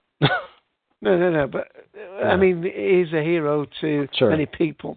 certainly in the first one. I mean, the first one was the most. Well, I suppose you could mention his Rocky, but that wasn't a war one, was it? But we'll go on to maybe things like that. So, any more on the cop genre? I mean, it just. I just felt it was more prone to the sort of the not using I'm skating on thin ice here, but beating up nonsense. You know what I mean? Charlie, rescue me. Cop ones. Oh, is there a rich source of heroes for you? I don't know. They're a rich source. I mean, they're fun. I mean, Lethal Weapon movies are fun to watch, and it's nice to see these two cops. They have their own issues, and they put them aside to do the things. But I don't know. I try to think of anything else. Not really. Okay. Well, I was when you brought up Dirty Harry, I was thinking of Where Eagles Dare and that Clint Eastwood movie, and that was sort of a one. Yeah, him and Richard Burton. I think that movie. They sort of said that movie has the highest body count of any Clint Eastwood movie. So. Right. Well, I mean, as I say, we're mainly fantasy and science fiction. We're just fairly quickly going through these other genres just because they are sources of heroes. And I'm just going to play a little clip of one of my favourite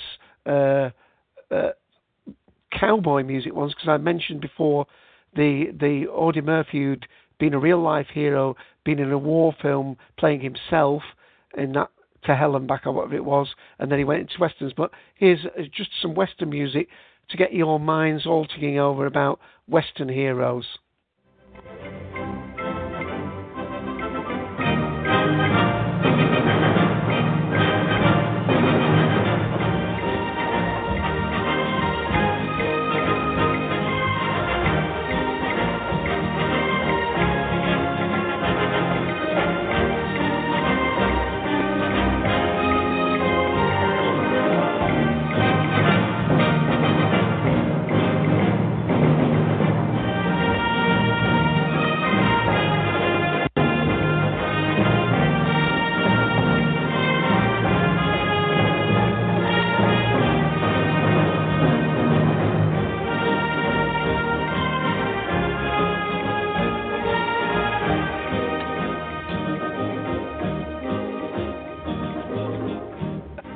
And that was just generic Western music, because the two that come to mind straight off the top of my head would be, because I'm an old guy again, would be Shane, and the Alan Ladd actor played the lead character Shane in that, and maybe High Noon with the sheriff played by Charlie?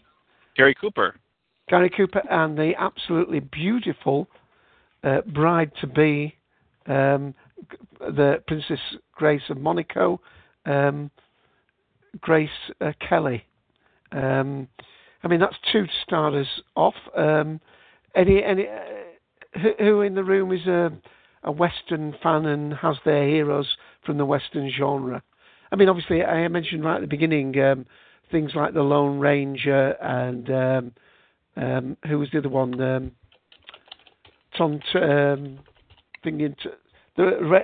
Range Rider, was it? It was the Lone Ranger and Tonto, the Range Rider, and you can go back to Tom Mix if you're really old, but that's even older than me. So I think Shane is as far as I'll go back, and the Gary Cooper High Noon one, which is often tried to be, and of course then there's the Man with No Name that appeared in a number of films where he was playing the same character, but it was the Clint Eastwood that brought about all the spaghetti westerns that came about.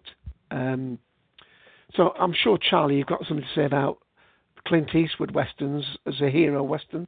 Nothing else?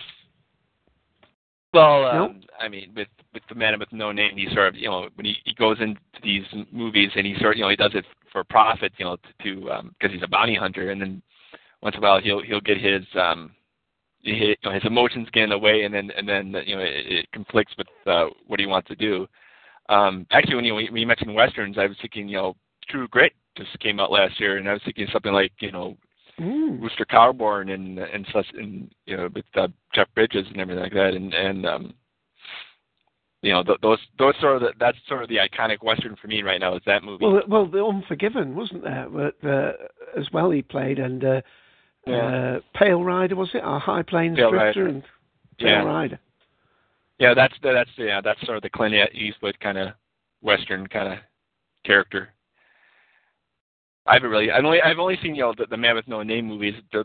That's sort of the thing when I think of Clint Eastwood in the Western. I haven't seen Unforgiven or anything like that. Yeah, are you a Magnificent Seven fan? I mean, I love that. Yeah, I mean, but it's a Western takeoff of Seven Samurai, which I prefer. That's a fantastic movie. Right. Would you what is that? Would put that in a war genre, I suppose. Really. I know that's it's. Yeah. I know. Yeah. Well, let's ask Willis Girl. Cowboys? Do you tip your hat at a cowboy, Willis Girl? Oh yeah, but I mostly like ensemble movies as far as that particular genre is considered. My favorite in the cowboy genre is the Magnificent Seven, where there's a group of 7 people who come together to help fight and oppress a village. I just like things where ordinary people band together for the greater good. Yeah. The Magnificent Seven for me. Vegan Sani, who's back in the room, thanks for rejoining us, went to see The Unforgiven at the cinema and fell asleep. Oh no. I can't believe that. I mean, the chap who played the sheriff, Lex Luthor character, Gene Hackman, was absolutely fabulous. He was so fabulous that I hated it. And of course, right at the beginning, they had English Johnny or whatever, who was played by not Peter Finch, but the English actor. Right at the beginning, he gets humiliated in the city, in the town, and it'll come to. He played in Harry Potter. He played the first run of the school, the first actor to play Dumbledore. Richard Harris? Richard Harris, yeah. Richard Harris plays English Bob or something, and the sheriff mercilessly runs him out. Spoilers! So, all right, let's Darth. Cowboys, is that your thing? Yeah, I certainly have had some experience with the genre, and I would say right off the bat, the number one hero for me is Maverick. I mean, come on. Oh, whether you're talking about James Garner or even the Mel Gibson version is fine. I know Mel Gibson has clearly fallen as an individual, but the performance still stands. It's fabulous. Anything, if you put James Garner in anything, I'll watch James Garner. But Maverick, the character, the original Brett Maverick, unbelievable character. Really quite revolutionary for the time. The first sort of anti-hero in a way. But talk about he's one of the few sort of realistic characters to me in the war genre, not necessarily the war genre, but in the Western sort of adventure genre that would include cops as well. Because he totally lives by his wits, and everything he does is to me, blatantly possible. So I love Maverick. Go ahead. Well, again, you have this again, like with the cop ones, you can have the anti-hero come in as well with these. I mean, one of my favourite, I think it was Steve McQueen. Was it The Left-Handed Gun and some of the very early westerns that came out? Right. Then there was a marvellous film, 100 Rifles. Winchester 73. That is a fabulous film. James Stewart, I think, Winchester 73. If you go back to some of those, where the unscrupulous people selling guns to the Native Americans. And of course, there's so many really. You could argue the Alamo was like Willis Girl says she like assemble ones. Have you ever seen the Alamo, Willis Girl? Oh, yes, I have. Yeah, with the David Bowie character, and I think he actually was a Western. I mean, John Wayne's played a lot of heroes in Westerns. The other great one, of course, is the one where, is it Rio, which one is it? Rio Bravo or Rio, where Dean Martin is the drunken helper. That's the Howard Hawks movie. Rio Bravo, excellent. Right. I mean, once you start thinking of them, they come thick and fast. So, anybody want to mention any more about cowboys before I go on to a different genre? Hopefully you're all holding up, because I'm asking lots of demands from our heroic team in the room. I mean, I would throw in Ben Cartwright into that. Oh, yeah. And Barbara Stanwyck as well, Big Valley. I wouldn't. I mean, I watched Big Valley. I wouldn't throw her in on my personal list. Big Valley was something I watched out of sheer loyalty to Lee Majors and nothing to do with anybody else there. I like I mean, I don't want to detract from Barbara Stanwyck. No. She's a great actor, but I didn't like the setup of that as much as maybe I like Gunsmoke. I mean, it's Bonanza, rather, not Gunsmoke. Well, I'm really weird. I'm sorry, go ahead. I was going to say, was that not the one with Gregory Peck in, where they have the big fight scene out the back of the house? Big Valley? That's Big Country. Big Country. I apologise. Big Country. Barbara Stanwyck was a Big Valley, but the one I liked was the one where Gregory Peck and the other bloke, they keep calling him a coward, and he won't fight him in public. And then one night, one early morning, they go out into the prairie behind the house, and they have this God almighty fist fight. Gregory Peck and can't remember who the other guy is, but it was absolutely fabulous. Oh, and I've got to mention one more, sorry, because I'll lose the memory if I don't. Burr Lives. If you've ever seen Burr Lives in westerns, he's fabulous. And I'm trying to remember the one where he has a cowardly son. It's the same movie.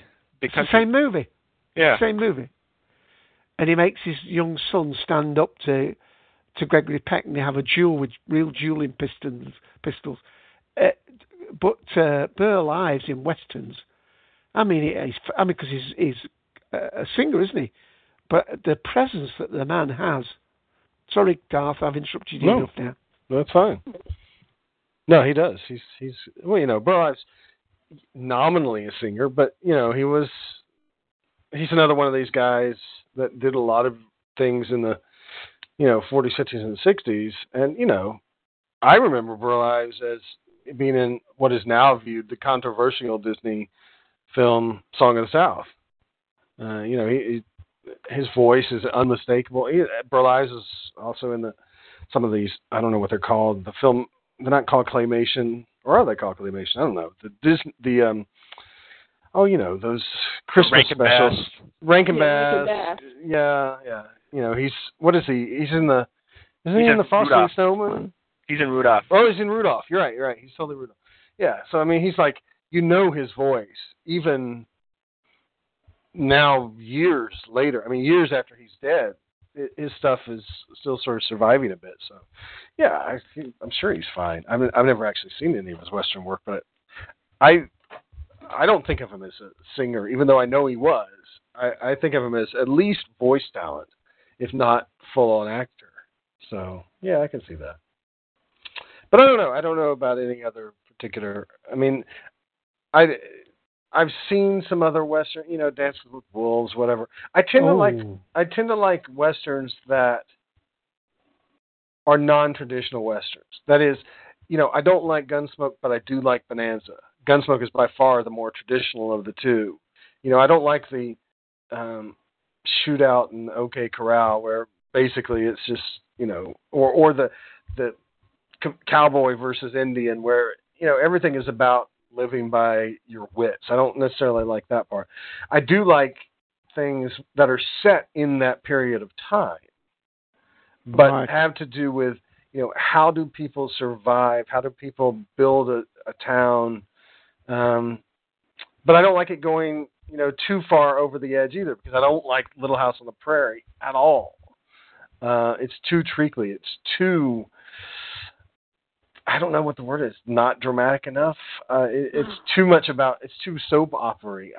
Somewhere in the middle is where I like it, where it's about, where there's definitely adventure scenes, but the point is, I think like what Willis Girl was saying, the point is there's some human condition that needs to be addressed, and here come the heroes to protect the town, or to protect the ambition, or to, I don't know, build a railroad or something like that. That's where I tend to Well, if you want that, How the West was won. I mean, basically, the whole idea was that the pioneers of the West, they were all heroes, and Debbie, I can't remember who the main character is in that, because they follow us about 4 generations of How the West was won. And if you can get that on Blu-ray, by the way, fabulous Blu-ray to get, because they have 2 versions of it. They have the CinemaScope one, very widescreen, of course, and they have it in what's called the Smiley Vision, which is how it was shown originally at the cinema, where it's almost a wraparound screen. And when you watch it on your TV, there's like a circular-shaped scoop out top of the bottom, as though the screen would have wrapped. I mean, you need a big TV to enjoy it, but that is a fabulous film of exploration. James Stewart, he always goes to see the raccoon. A brilliant film. Okay, I think as though we ought to move on, because I've still got a couple of other areas to go. But anybody feel as though there's a Western they must mention? Okay, I'll take that as a no. The other genre that is fairly new, and that is sort of heroes by their demonstration of courage. I suppose the most recent one of that, and I haven't seen it yet, is 127 Days. Now, you can argue that's fool on. This is about, again, I hope this is not spoilerish, but it's about a man who falls down a crevasse and his arm is pinned, and it's about how he survives this, and it's the courage he shows. So he's not being heroic in terms of saving other people. It's the courage and courage for life, I suppose, that he shows. And another similar one, but entirely different, would be, I suppose, Tom Hanks in Philadelphia, where I think Philadelphia's the right one, where it's one of the first films that was made about AIDS and about how he had a different sort of hero and courage to stand up for things. I'm not sure whether I'm classing these in a particular way. Another one would be Cliffhanger, the mountain climbing one with Sylvester Stallone. So I'm talking about adventure ones. There's another one where they're climbing the Matterhorn with Clint Eastwood, where there's a spy in the group. The Eiger Sanction. The Eiger Sanction. I don't know whether that should have been in the war ones or not. But these sort of adventure type ones. Anybody? Does that prompt anybody's memory for heroic endeavours? I suppose I'm talking about, as much as heroic people. If not, we'll brush quickly on. Charlie, is that are the films that I've mentioned worth a mention from yourself? Another one is McKinnon's Gold, which is an old film about a man who's dying of cancer.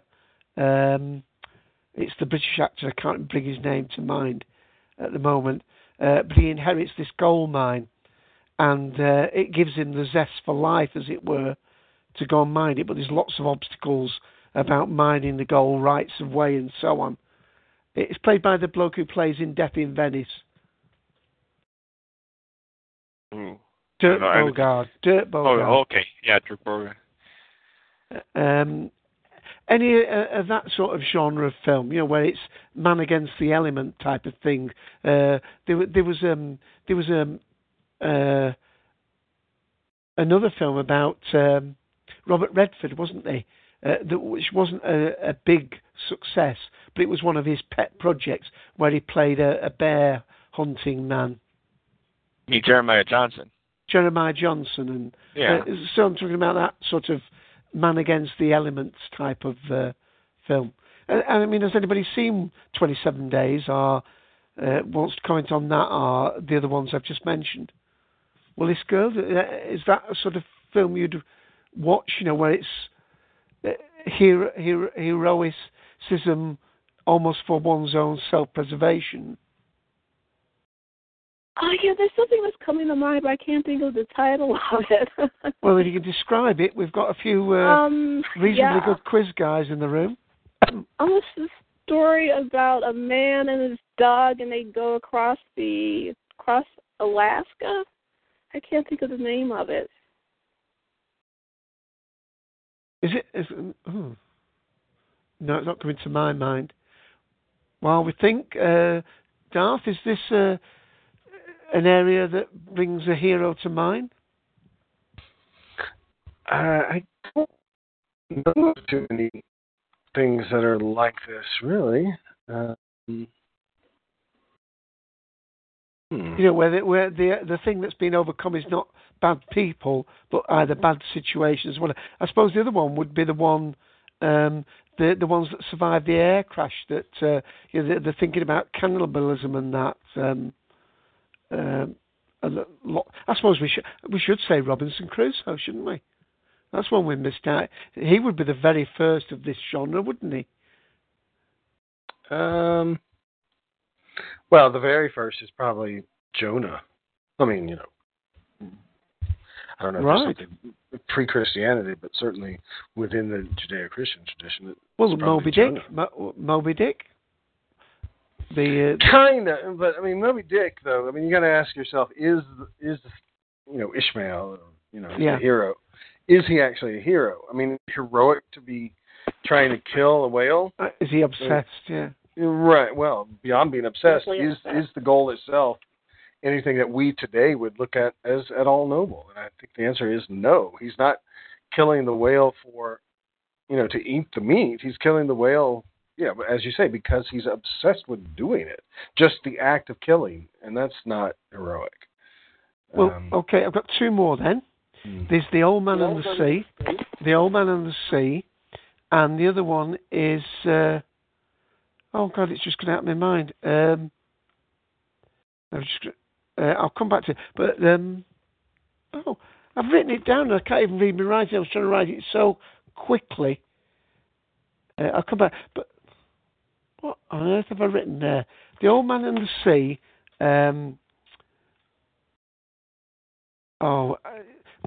Somebody else talk a minute. Willis, go. Was that you coming in? 'Cause I can't... No, it wasn't. It wasn't. Sorry. Oh yes, the other one was the Indian, the one where he rides the motorbike, where it's like a lifetime challenge. So whether you class that as a heroic endeavour and so on. I think it's called the Indian, isn't it? He has a motorbike, and that's Anthony. The World's Fastest Indian. That's the name of the movie. You're thinking of. Right. Okay. So I think we've probably about covered all those areas. So one of the ones that was mentioned earlier on was Sherlock Holmes, and I bypassed that at the moment. So let me just play a little clip of that while we gather our thoughts. Hold on, before you do that, you are missing Go on. No, sorry. Stop. You are missing another genre, and that is the sport hero. Oh. And I definitely think, I'd class Rocky in there. I'd also class the Robert Redford character from The Natural. Yeah, good catch. Yeah. I'd also class, since it's been made into a movie, although it's a real person, Herb Brooks, from the Olympic ice hockey team, the American Ice. Was it Miracle on Ice? I think is the actual movie name. But that's somebody I've always admired, Sir Brooks, and the movie does, I think, an excellent job of detailing how that incredible. I mean, it is an incredible sports feat that still puts shivers down your spine. It's not just because I'm an American; it's because talk about David and Goliath.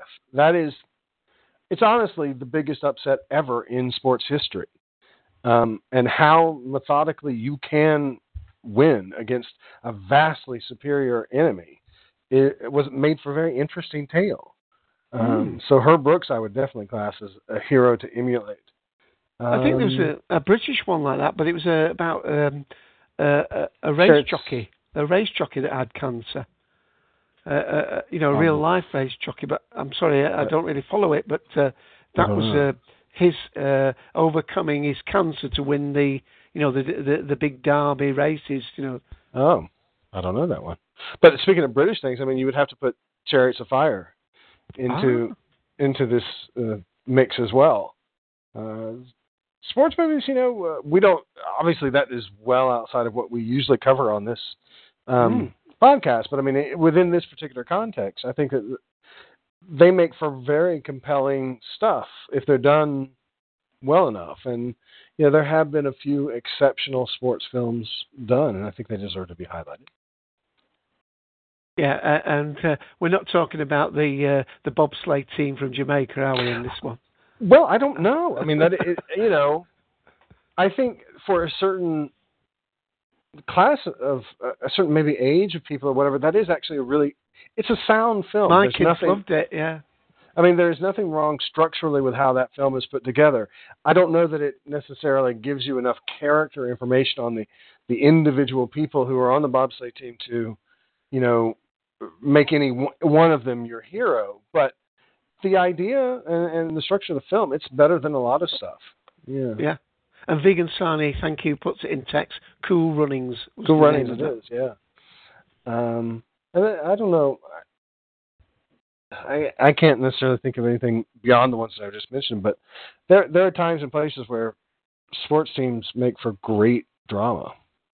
Well, Field of Dreams is not really a sports one, but I suppose it's got a message. Charlie, can you bring any more to bear on this one? Sports? My audio cut out for a little bit, so I don't know if everything got covered, but I agree with the whole... What? I was going to say, there's the mixed one, isn't there? There's the mixed one where we have that game of football played in a Nazi concentration camp with Sylvester Stallone. Victory. What's it called? It's called Victory. Just called Victory, was it? Yeah. I mean, I don't know whether they were... I suppose they made a moral... they kept the morals up by doing that, so I suppose that gave them something. Willis Girl, can you think of anything in the sports genre? Oh, Rudy. That was a great movie about a little guy that defeats the odds. What sports? I'm not familiar with that one. What sports genre is? Oh, that was a football. It's a football picture. Yeah, this is late 80s, I think, I want to say. I think it was early 90s. Okay, early 90s. Late 90s, early... Right. Well, I suppose we have to go back then to Black Beauty with the fabulous Liz Taylor that's just died recently in her first film, and the comic actor that was with her that's still alive. Charlie? You're thinking of National Velvet, right? Not Black. National Velvet. See, he gets bonus points for that. National Velvet with Liz Taylor and the little guy. Her longtime partner. They grew up together. Let's do a play in your barn. Anyway, the point was National Velvet was quite a heroic film, wasn't it? Because the young girl ends up riding the horse, I think, doesn't she? Yeah. Okay, well, I'm just thinking that was the first of that time. We're struggling. It sounds like Charlie's having audio difficulties. Okay, well, unless there's any complete... Let me just pick out a couple of little clips that we may have just skipped over. I was going to play the Sherlock Holmes one, so let's get that one done. Hello? It's okay that you've gone to the police. Who's this? Is this you again? But don't rely on them.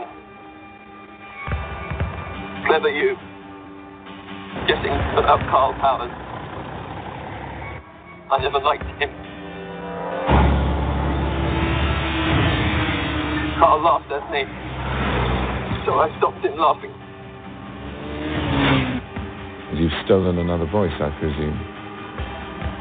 This is about you and me. Right. What's that noise? The sounds of life, Sherlock. But don't worry. I can fix that. You solved my last puzzle in 9 hours. This time you have 8. Great. We found it.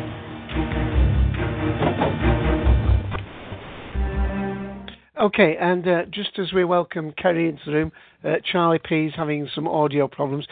Just to recap for Kerry and other listeners, we're concentrating on heroes, not superheroes. We've gone through various different genres, one from wars, one from cops, one from westerns, one from adversity and sports. One of the ones that we missed from our sort of early literary ones that we started with was Sherlock, a different sort of hero in a way, because he's getting feedback from somewhere. Not sure. I might mute somebody in a moment. So, was it Willis Girl who said Sherlock was one of your heroes? Oh, yes, he was, yes. Yes, I like that he was actually based on a real person. I believe the guy's name was Dr. Joseph Bell, who was a professor of Arthur Conan Doyle, the author of the Sherlock Holmes books. And I like that since he was based on a real person, that maybe it is probable that a regular person could do what Sherlock Holmes does if they were very extremely observant. Yeah, there was a series about that done here in the UK about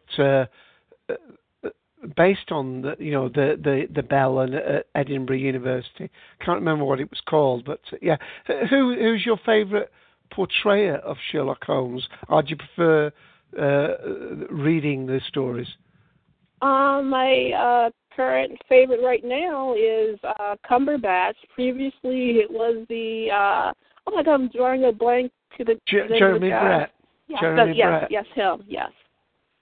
Yeah. Yes. But right now, Benedict Cumberbatch bunch is pretty good. He's my favorite right now. Did you ever see any of the Basil Rathbone ones? Yeah, I did. Yeah, they were pretty good. If not kind of weird that it was set in the 40s. Well, it got suborned. They got suborned as part of the war effort, and they moved. Having said that, the Cumberbatch one is in today's world, but they seem to use it for propaganda purposes at the later ones. But there's no doubt about it. I think the perhaps the biggest injustice, although Nigel Bruce I thought was a fabulous actor, but they did stupefy him somewhat over much. Of course, we know that with the current Cumberbatch, the chap who's playing Dr. Watson, who's now actually just started filming The Hobbit, which amazingly they seem to be making into 2 films. So how available is going to be? I believe that there's definitely 3 more Sherlocks. I'm not even sure whether there are going to be 4 Sherlocks in the next one, but certainly there's a second group to come. So that's definitely one of your heroes. Any other detectives? I suppose really, since I played Sherlock and were with you, are there any other detectives that you would class as hero? Not just clever detectives. I mean, you could say, I don't like Poirot, or what you call him, but you could say, obviously, he's a very clever detective. And Miss Marple's a very clever detective.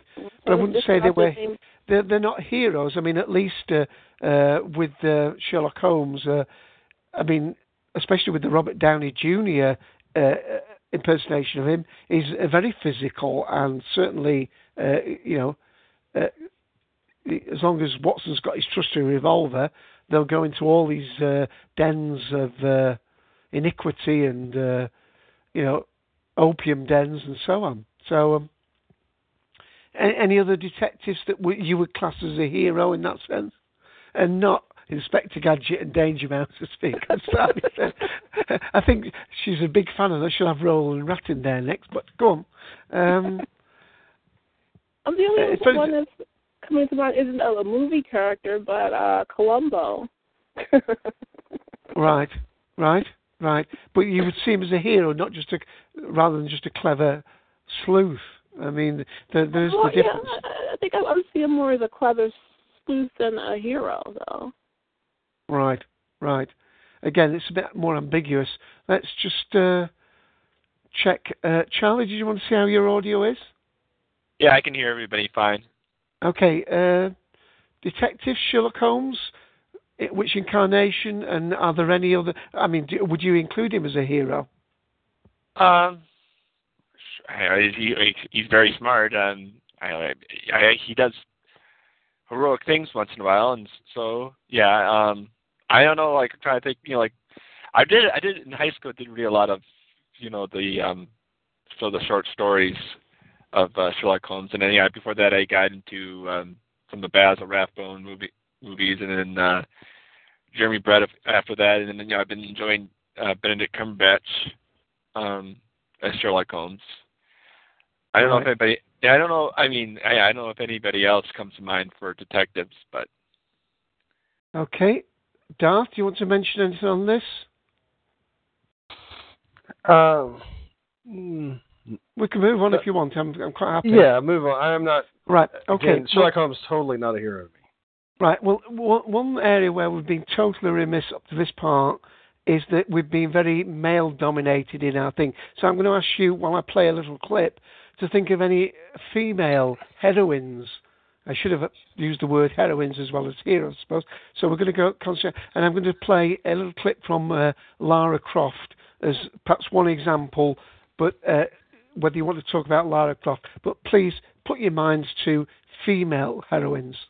The future is yours now, Lara. You're seeing eye.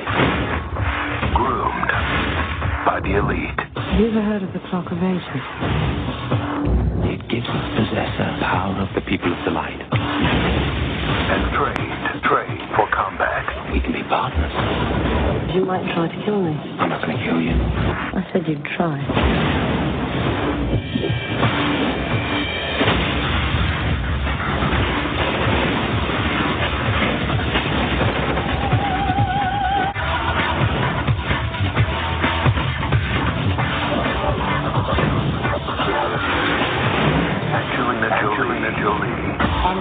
Angelina Jolie. Is Lara Croft.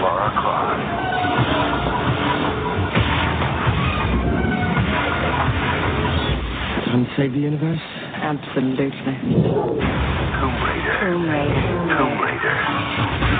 In theaters everywhere. June 15th. Well, I've got a couple more to mention when they come up. But Willis Girl, you've remembered the name of that film, and then do you want to mention about any heroines you have? So, what's the film called? It was the one across Alaska, was it? Yes, it was called The Call of the Wild. Okay. It was originally a book by Jack London, and the one that I remembered seeing is the TV movie version with Rick Schroeder. Right. Okay.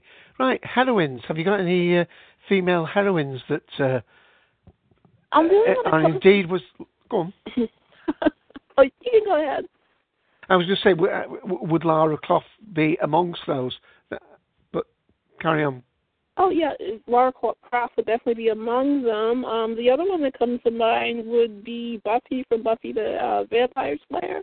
I'm not sure. Whoa, no. She more has to be a superhero. Yes, but there are other characters within the Buffyverse.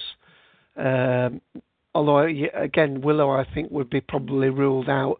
Although you can argue she's acquired her skills. But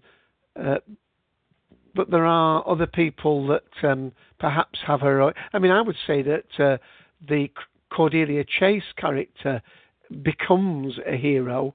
I mean, admittedly, more when she moves towards the angel side, because she. But again, then she becomes a again, spoilers, but she takes on something to help her cope with these messages from the powers that be. That means she's not exactly normal as a person, but she is shown and proved time after time how she will stand with the others, even though she didn't have any specific abilities to bring to the group, as it were, through her loyalty. So, I mean, we may go back to Buffy again, but any other female ones you'd perhaps draw from? But whether, I mean, you could go all the way back to, if you're going to go talk about real people, you could talk about Anne Frank. Maybe she wasn't heroic, but the fact she kept that diary and the inspiration and the insights that gave, she's taken on the persona of a hero, hasn't she? Yeah, that's true, but I thought you were going more or less for fictional heroes. Well, yes, we are. We certainly are. I'm just trying to broaden out the base somewhat. Uh-huh. Is there any, I mean, I got a solid one. Uhura from Star Trek. Oh, of course. Yeah. Yes. But again, normally she's a person doing her job. I mean, we've got to differentiate between an ordinary person doing an extraordinary job and specifics where they take on an heroic part to their character. I mean, we're going to, hopefully when we do get to the end, and tell me if we're over long here, we tend to run long on this show, when we talk about perhaps some of the minor characters that are not heroes in themselves, are heroines, but by one courageous act, they elevate themselves into that genre. But, I mean, would you say why you would suggest Uhura was? I mean, is there a particular episode or film that you can point to and say, you know, she earned her stripes, as it were, in that? Actually, no. The truth is that I can't really think of any. Sadly, I can't really think of any female heroes. Okay. I definitely think of female superheroes. Right. Well, let me play one, and then I'll go to one of the guys. And this is Sarah Connor, of course, John Connor's mother, who virtually crafted her body into a fighting machine, simply to protect her son. So let me play a clip. This is from the film where she's trying to escape. Son of a bitch! Let's all try to remain calm. Open it or he'll be dead before he hits the floor. There's no way, Connor. Let him go. Open the door! It ain't gonna happen. Take it easy, sir. Easy. It won't work, Sarah. You're no killer. I don't believe you. You're already dead, Sarah, and everybody dies. You know I believe it. Open the door. Open the door!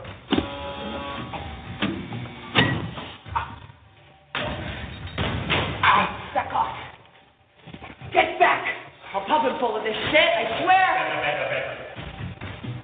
Don't move! Drop the shit! Do it! Get in the office. On the floor, face down, not you! Open the door. On the floor, hold it open! Face the wall!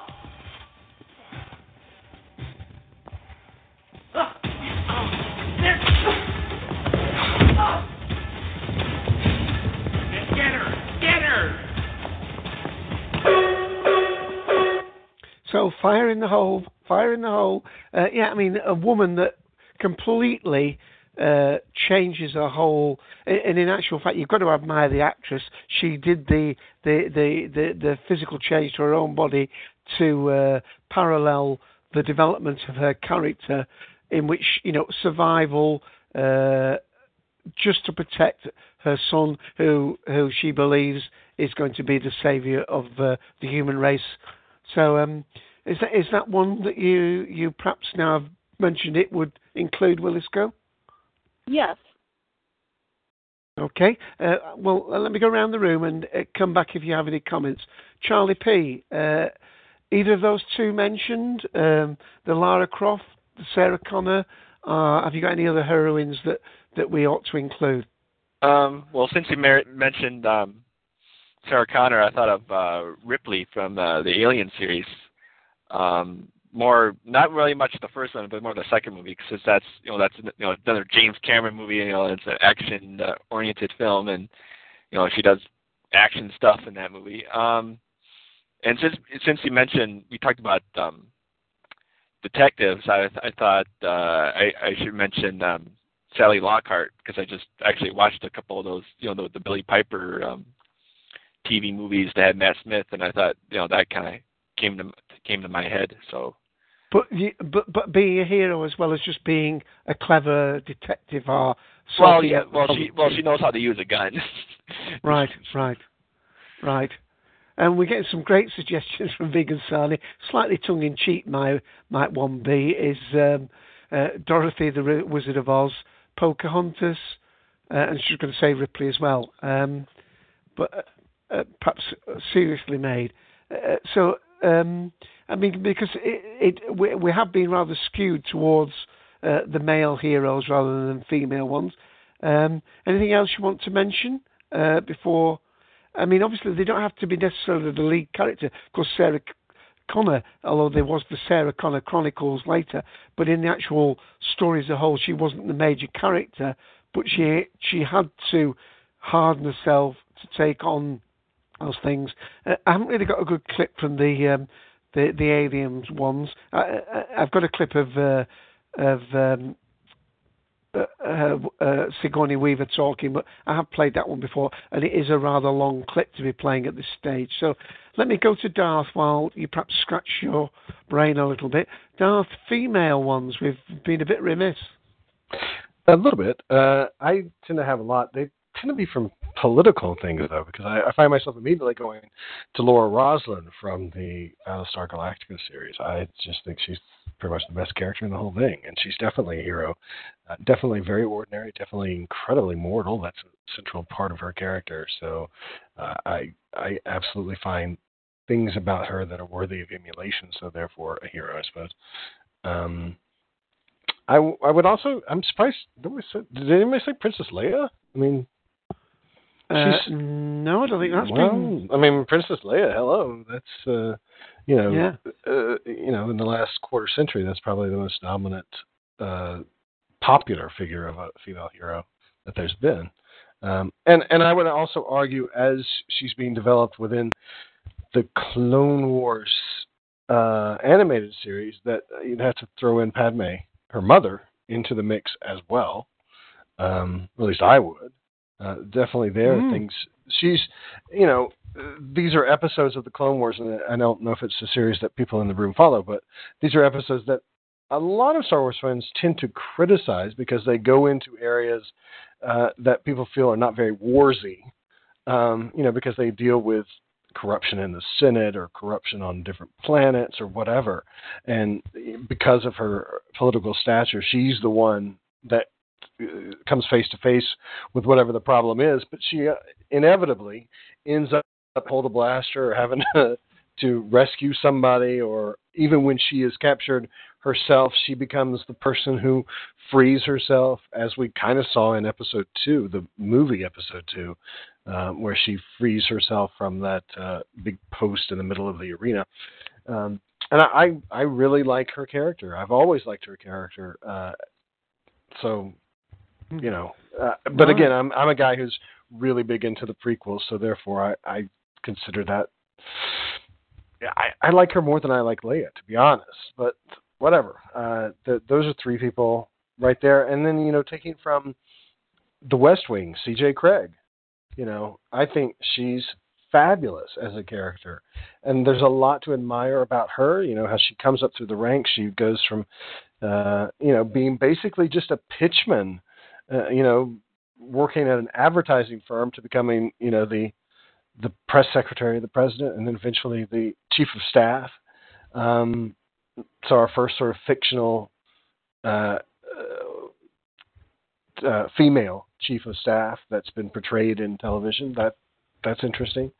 I tend to like, I don't know why, but there are a lot of really good politically minded females who are really interesting and very heroic, I think, in a lot of things that they do. Well, if you're talking about that, then two I would mention, or three actually I would mention, is there's the one from Silkwood, is it? About dismissal, isn't it? It's about women's rights or something. There's the Chinatown one, which is the reporter in the the Chinatown with you took out China Syndrome. China Syndrome. With Jane Fonda. Well, and what would I do without you, Charlie? I don't know. And the other one is Cher in Mask, where she's fighting for her son. Yeah, I suppose. Is it? But the other one is Silkwood. Yeah. And I'm trying to remember the actress for that, the fabulous actor. The other one, of course, I think she's the same actress as in Sophie's Choice, which is a war film, which we've covered over. And without, again, being spoiler, that's the woman that's... she's got the 2 children, and the situation is that she has 2 children, and the Nazi captain or whatever gives her the opportunity to save one of her 2 children. And this decision that she makes haunts the whole of her life, that she has to give up one child in order to save the other.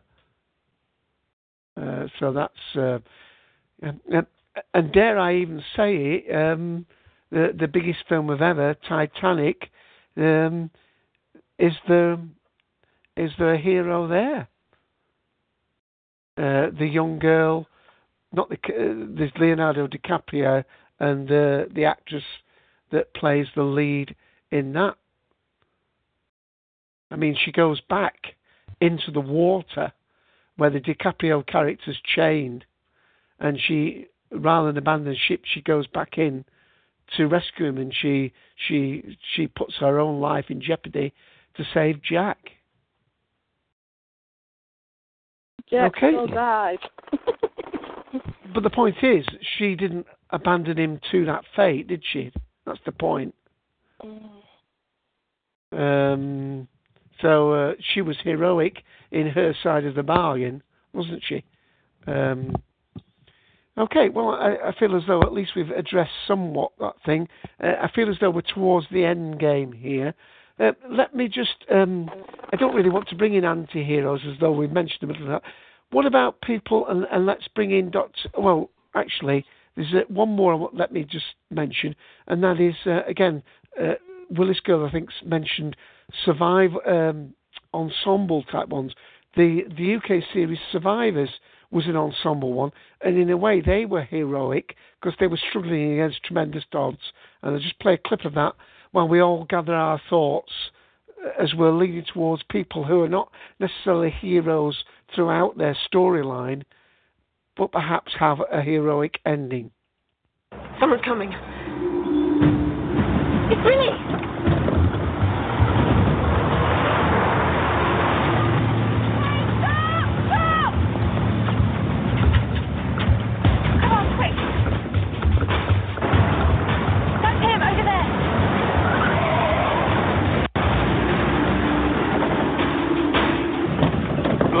It's you lot. Can you see us on the road back there? Yeah. Well done me own behind the wheel. But we need your help. Come indoors then. Meet my old lady. Good thing about the virus, bars are always open. No breathalyzers either. You fancy a real cup of tea? That would be me. Just let me find the old girl. Sally! Where's the dog cow gone? Sally! Where you been? Oh, sorry, Billy. Yeah, well, never mind that. We got company. You need to handle this lot carefully. They caused a ruckus up at Willis's place, and Smithson's got their mate down to mine, so keep them happy, all right? Why aren't you staying, Bill? No, because I spotted some kids on the road this morning. I don't want to let them slip away. I'll stop it there. And Willis Girl seems to have just lost her audio, but, I mean, there's so many programs like that, Survivors and, from Day of the Triffids and so on, where people are a little bit in the adversity camp. One person that I didn't mention, and I'm not sure whether we should mention this late on, but the Jason Bourne character, I don't know whether people would put him in the hero category. That was one that I was definitely going to mention. Willis Girl, Survivors, is that something you've seen, and is your audio okay again? Might be having trouble. So, any areas that we've missed out, guys? We didn't really discuss Batman very fully either. And we've got the other ensemble one that I was going to mention is the Firefly crew, the crew of Serenity, and also the Stargate group of characters that are trying to survive, and there are individual acts of heroics within the thing. And perhaps one more I should mention is, of course, different characters in the Doctor Who world. We've already mentioned Adric. We can mention the Brigadier. We did the commentary on Battlefield just recently on the Cultum Collective, and he showed his bravery time and time again. The other ensemble one, and let me play that because I've got a feeling we might just get one more go at Willis Girl in audio. Let me mention, I've got to mention it, and I'll just play a short clip of it. The tripods where the three young boys fight to overcome, a really overpowering odds.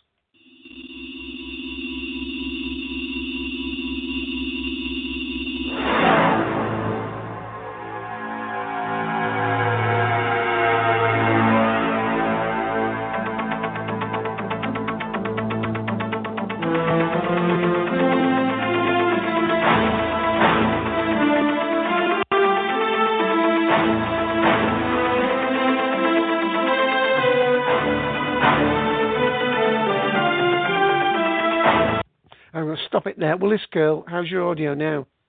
I believe I'm back on. Oh, Can you hear me?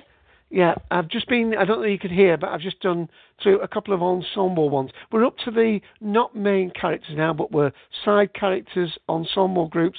I've played a bit from the UK version of Survivors, which are people battling after the world has been decimated, more than decimated actually. It's the opposite. It's 9/10 of the world killed off, not 1/10. We've talked. I mentioned people like the ensemble of the ship Serenity. That's the Firefly group. There's the people on Stargate Universe on the spaceship. Again, to adversary. Some of them are showing extremely acts of courage and so on. And also, of course, we want to bring in Doctor Who towards the end. So you could argue that some of the young characters, even in Sarah Jane Adventures, are showing acts of bravery going up against, quite titanic foes. And I mentioned, of course, the Brigadier. So that's a big thing. But I do feel that 2.5 hours with so few people on audio, we don't want to ramble and rumble on. So I'm adding all those things together. Individual acts of heroics who are not necessarily the heroes themselves. Any that come to mind, either from series like Buffy, Angel, Firefly, Sarah Jane Adventures, Doctor Who, and so on. And that's a big question, I realise. Yes, none's coming to mind at the moment. Right, well, we'll move on and come back to you. Charlie? No, I can't really think of anything. Okay. Well, then when I come back to each of you, we might be at the done stage. Darth, have you got another line that we can follow, or is there any of those that you can comment upon? So, an individual act of heroism. Yeah, where the person is not necessarily the hero, but by sacrifice. We mentioned Adric right at the beginning when Tim had to go. We mentioned Adric. Yeah, I wouldn't put Adric in that, but okay. I guess I can. But the one from Midnight, for instance, the cabin woman. Yeah, I suppose I can see her. I can also see, like, if we're talking just Doctor Who, I guess I can see Linda with a Y from Party of the Ways. It's heroic. I mean, she doesn't actually achieve anything, but it's heroic because of where she comes from. I mean, if you think about, the fact that she comes from a largely vegetative society that is, ground to a halt in terms of inspiration or taking risks and that sort of thing, that in order for her to get to the point where she's going to face, I believe they know in this society who the Daleks are. So, and they're a legend from the past, right? That the people of this world of this earth know exists. And so for her to say, okay, I am going to fight this legendary monster, I mean, that's pretty heroic. And she does die without achieving much more than just saying, oh, the Daleks are coming. But it's still, you know, given the arc the character makes, I think it's fairly heroic. I guess that there, you know, you'd have to say traditional heroism in terms of, you know, who is it? Robert McLeish, whoever owns the Torchwood House. His final line of defense for the Queen. That's fairly straight up heroic. Yes, against the werewolf, yes. Yeah, and for that matter, you know, the Queen's Guard does his duty. You might say that doesn't make him heroic, but there are a lot of people who have jobs as security men who don't actually, when the crunch is on, provide security, you know. But he does, and that's heroic. Even the young boy, the really intelligent one that has that school, and he goes up to the Sontaran ship, doesn't he? The Sontaran strategy. At the end, he does, you know, become heroic, at least with one act. So I guess that's something. You know, and I think that you tend to find this, especially in modern Doctor Who, where, you know, the RTD mandate, which is still something that Moffat is hanging on to, of the Doctor makes people better. You know, and you're going to find a lot of people like this. Even Rose, you could say. You know, Rose, at the end of Parting the Ways, delivers what I think is one of the most sort of heroic speeches in the history of Doctor Who, where she's trying to find a way to get back to the Doctor, and trying to explain why that's so important to her. You see the effect that the Doctor has had upon her. So I think Doctor Who is a show, by and large, where one of its tropes is the Doctor makes you better, and so there are a lot of people who turn into incidental heroes. That is, you know, heroes of incident. You know, outside of that, you know, in a lot of different shows, you'll find individual acts of bravery, because that's something that makes for good drama. I think that you find, you know, Spock in The Wrath of Khan. Come on, that is the ultimate act of self-sacrifice. You know, he doesn't know that he could. Well, I guess he does think that he can be ultimately resurrected, because otherwise he wouldn't have implanted his katra into McCoy. But at the time, you know, he has no certain knowledge that that's going to happen. Even his father doesn't believe in The Search for Spock, the following movie, doesn't believe that necessarily it's going to be possible to resurrect him. I mean, he thinks that it might be, but it's been a long time since this particular act of katra reunification has been done on Vulcan, so therefore it's nowhere near certain that you know, Spock is going to return. So therefore, his act of heroism at the end of Star Trek II is, I think, quite genuine. And we might say, okay, he's not human, but he is a completely normal Vulcan, and that makes, you know, him not a superhero. He's just, you know, and I kind of think that the Doctor is actually a hero, because, okay, he's not a human, but he is, I think, largely portrayed as a normal Time Lord. You know, he's not, that, with the exception of some dalliances by, you know, what's his name?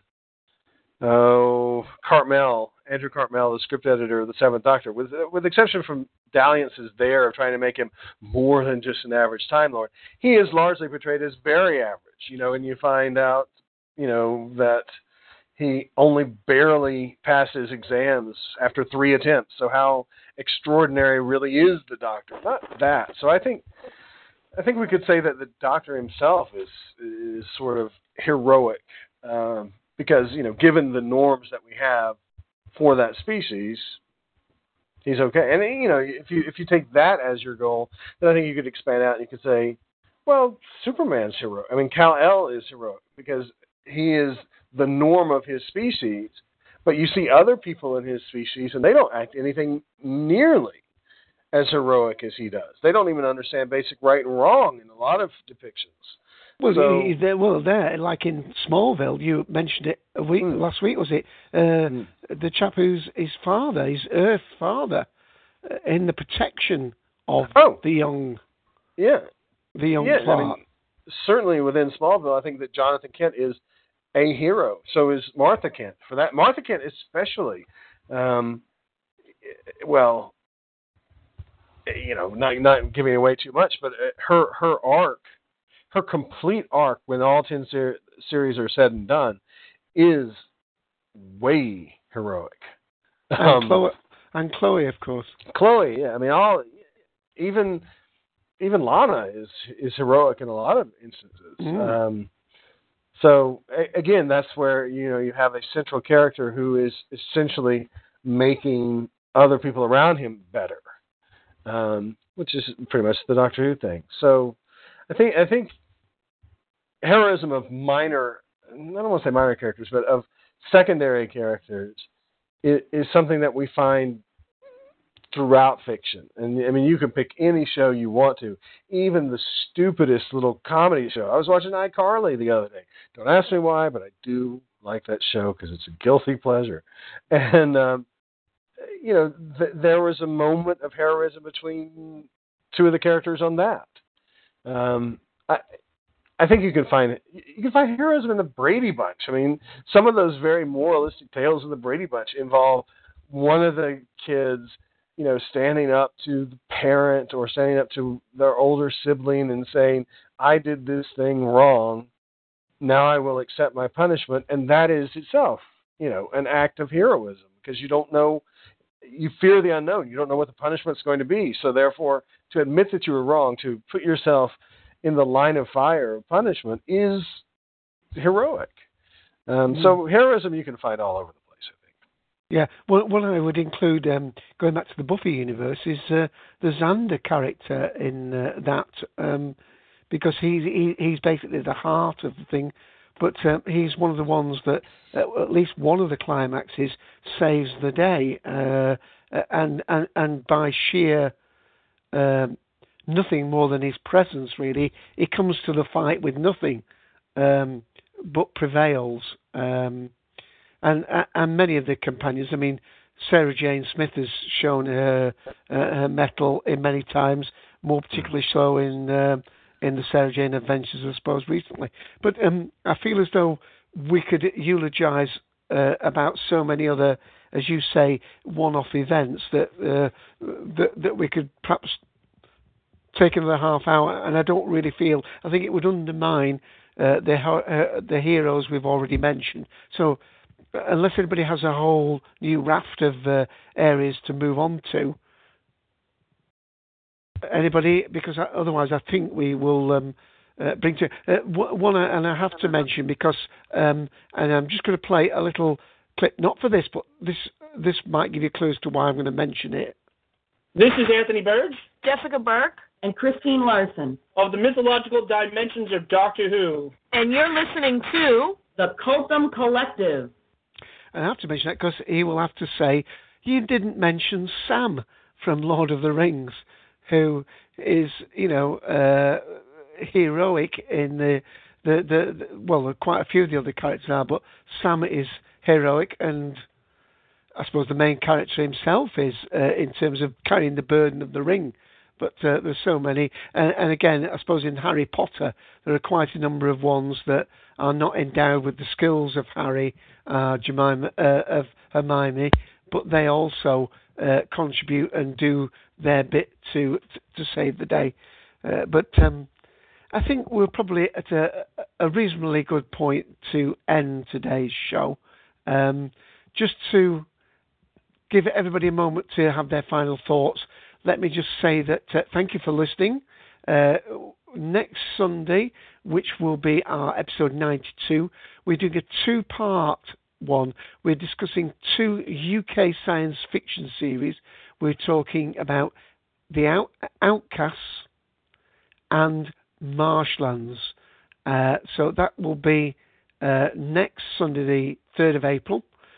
In 2 weeks' time, on the 10th of April, we're episode 93. We're talking about The Master. We're going back to Doctor Who in preparation for Series 6 starting. And then on the 17th of April, just a week before the new series starts, we're doing another two-parter, but it's on the same subject. It's about being human. We're doing about the UK version of being human, the United States version of being human, and we'll also briefly mention the Becoming Human, which started off as a red button, a little short series that's just recently aired as a single 40-odd minute program. And then hopefully the 24th of April, one day after the first episode of Series 6, The Impossible Astronaut, has aired, we should be doing Series 6, Episode 1. With just one caveat to that, there has been some rumours that the second episode of that two-parter may well actually air one day after, on that 24th. So we might just dance around that a little bit, because that one, and I think it's called Day of the Moon, may air on that exact day, the 24th. So, but we wouldn't be talking about that because it wouldn't give time for people to watch it. We would keep our conversation firmly on part one, the Impossible Astronaut. Now, given my comrades in arms plenty of time to think, I'm just going to go to them for their final thoughts. Anything they think they've missed out, heroes. Willis Girl, any final thoughts? No final thoughts. No? Right, well, let me just read that Vegan Sani has mentioned Mickey Smith from Doctor Who as well. So thank you for that. Charlie? No, I think I got everything, said everything I wanted to say. Okay, well, thank you again for taking part in the Willis Girl as well. Darth?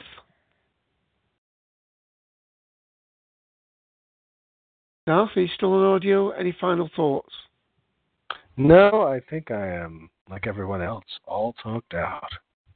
Excellent. Well, it's been a heroic effort from... we've had a large number of the people. We've had, obviously, on audio there for most of the show, Willis Girl, Charlie, P79, Darth, as you've heard. We've also had Logan, T. Jory. We've had a number of guests in the room and stayed all the way through. Very much thank you. Appreciated, Cy Bob. Vegan Sani is back in the room with us. Ben has been all the way through. Thank you, Ben. And we've had Logan, guest 8, guest 11, Dave AC2, guest 10, Mick the Ascendant, guest 9. Randall Thorpe tried to get in but didn't seem to succeed. We've had apologies from Ben Presenter and from Ian. And with that, this is Dave AC playing us out, and you're all heroes to me.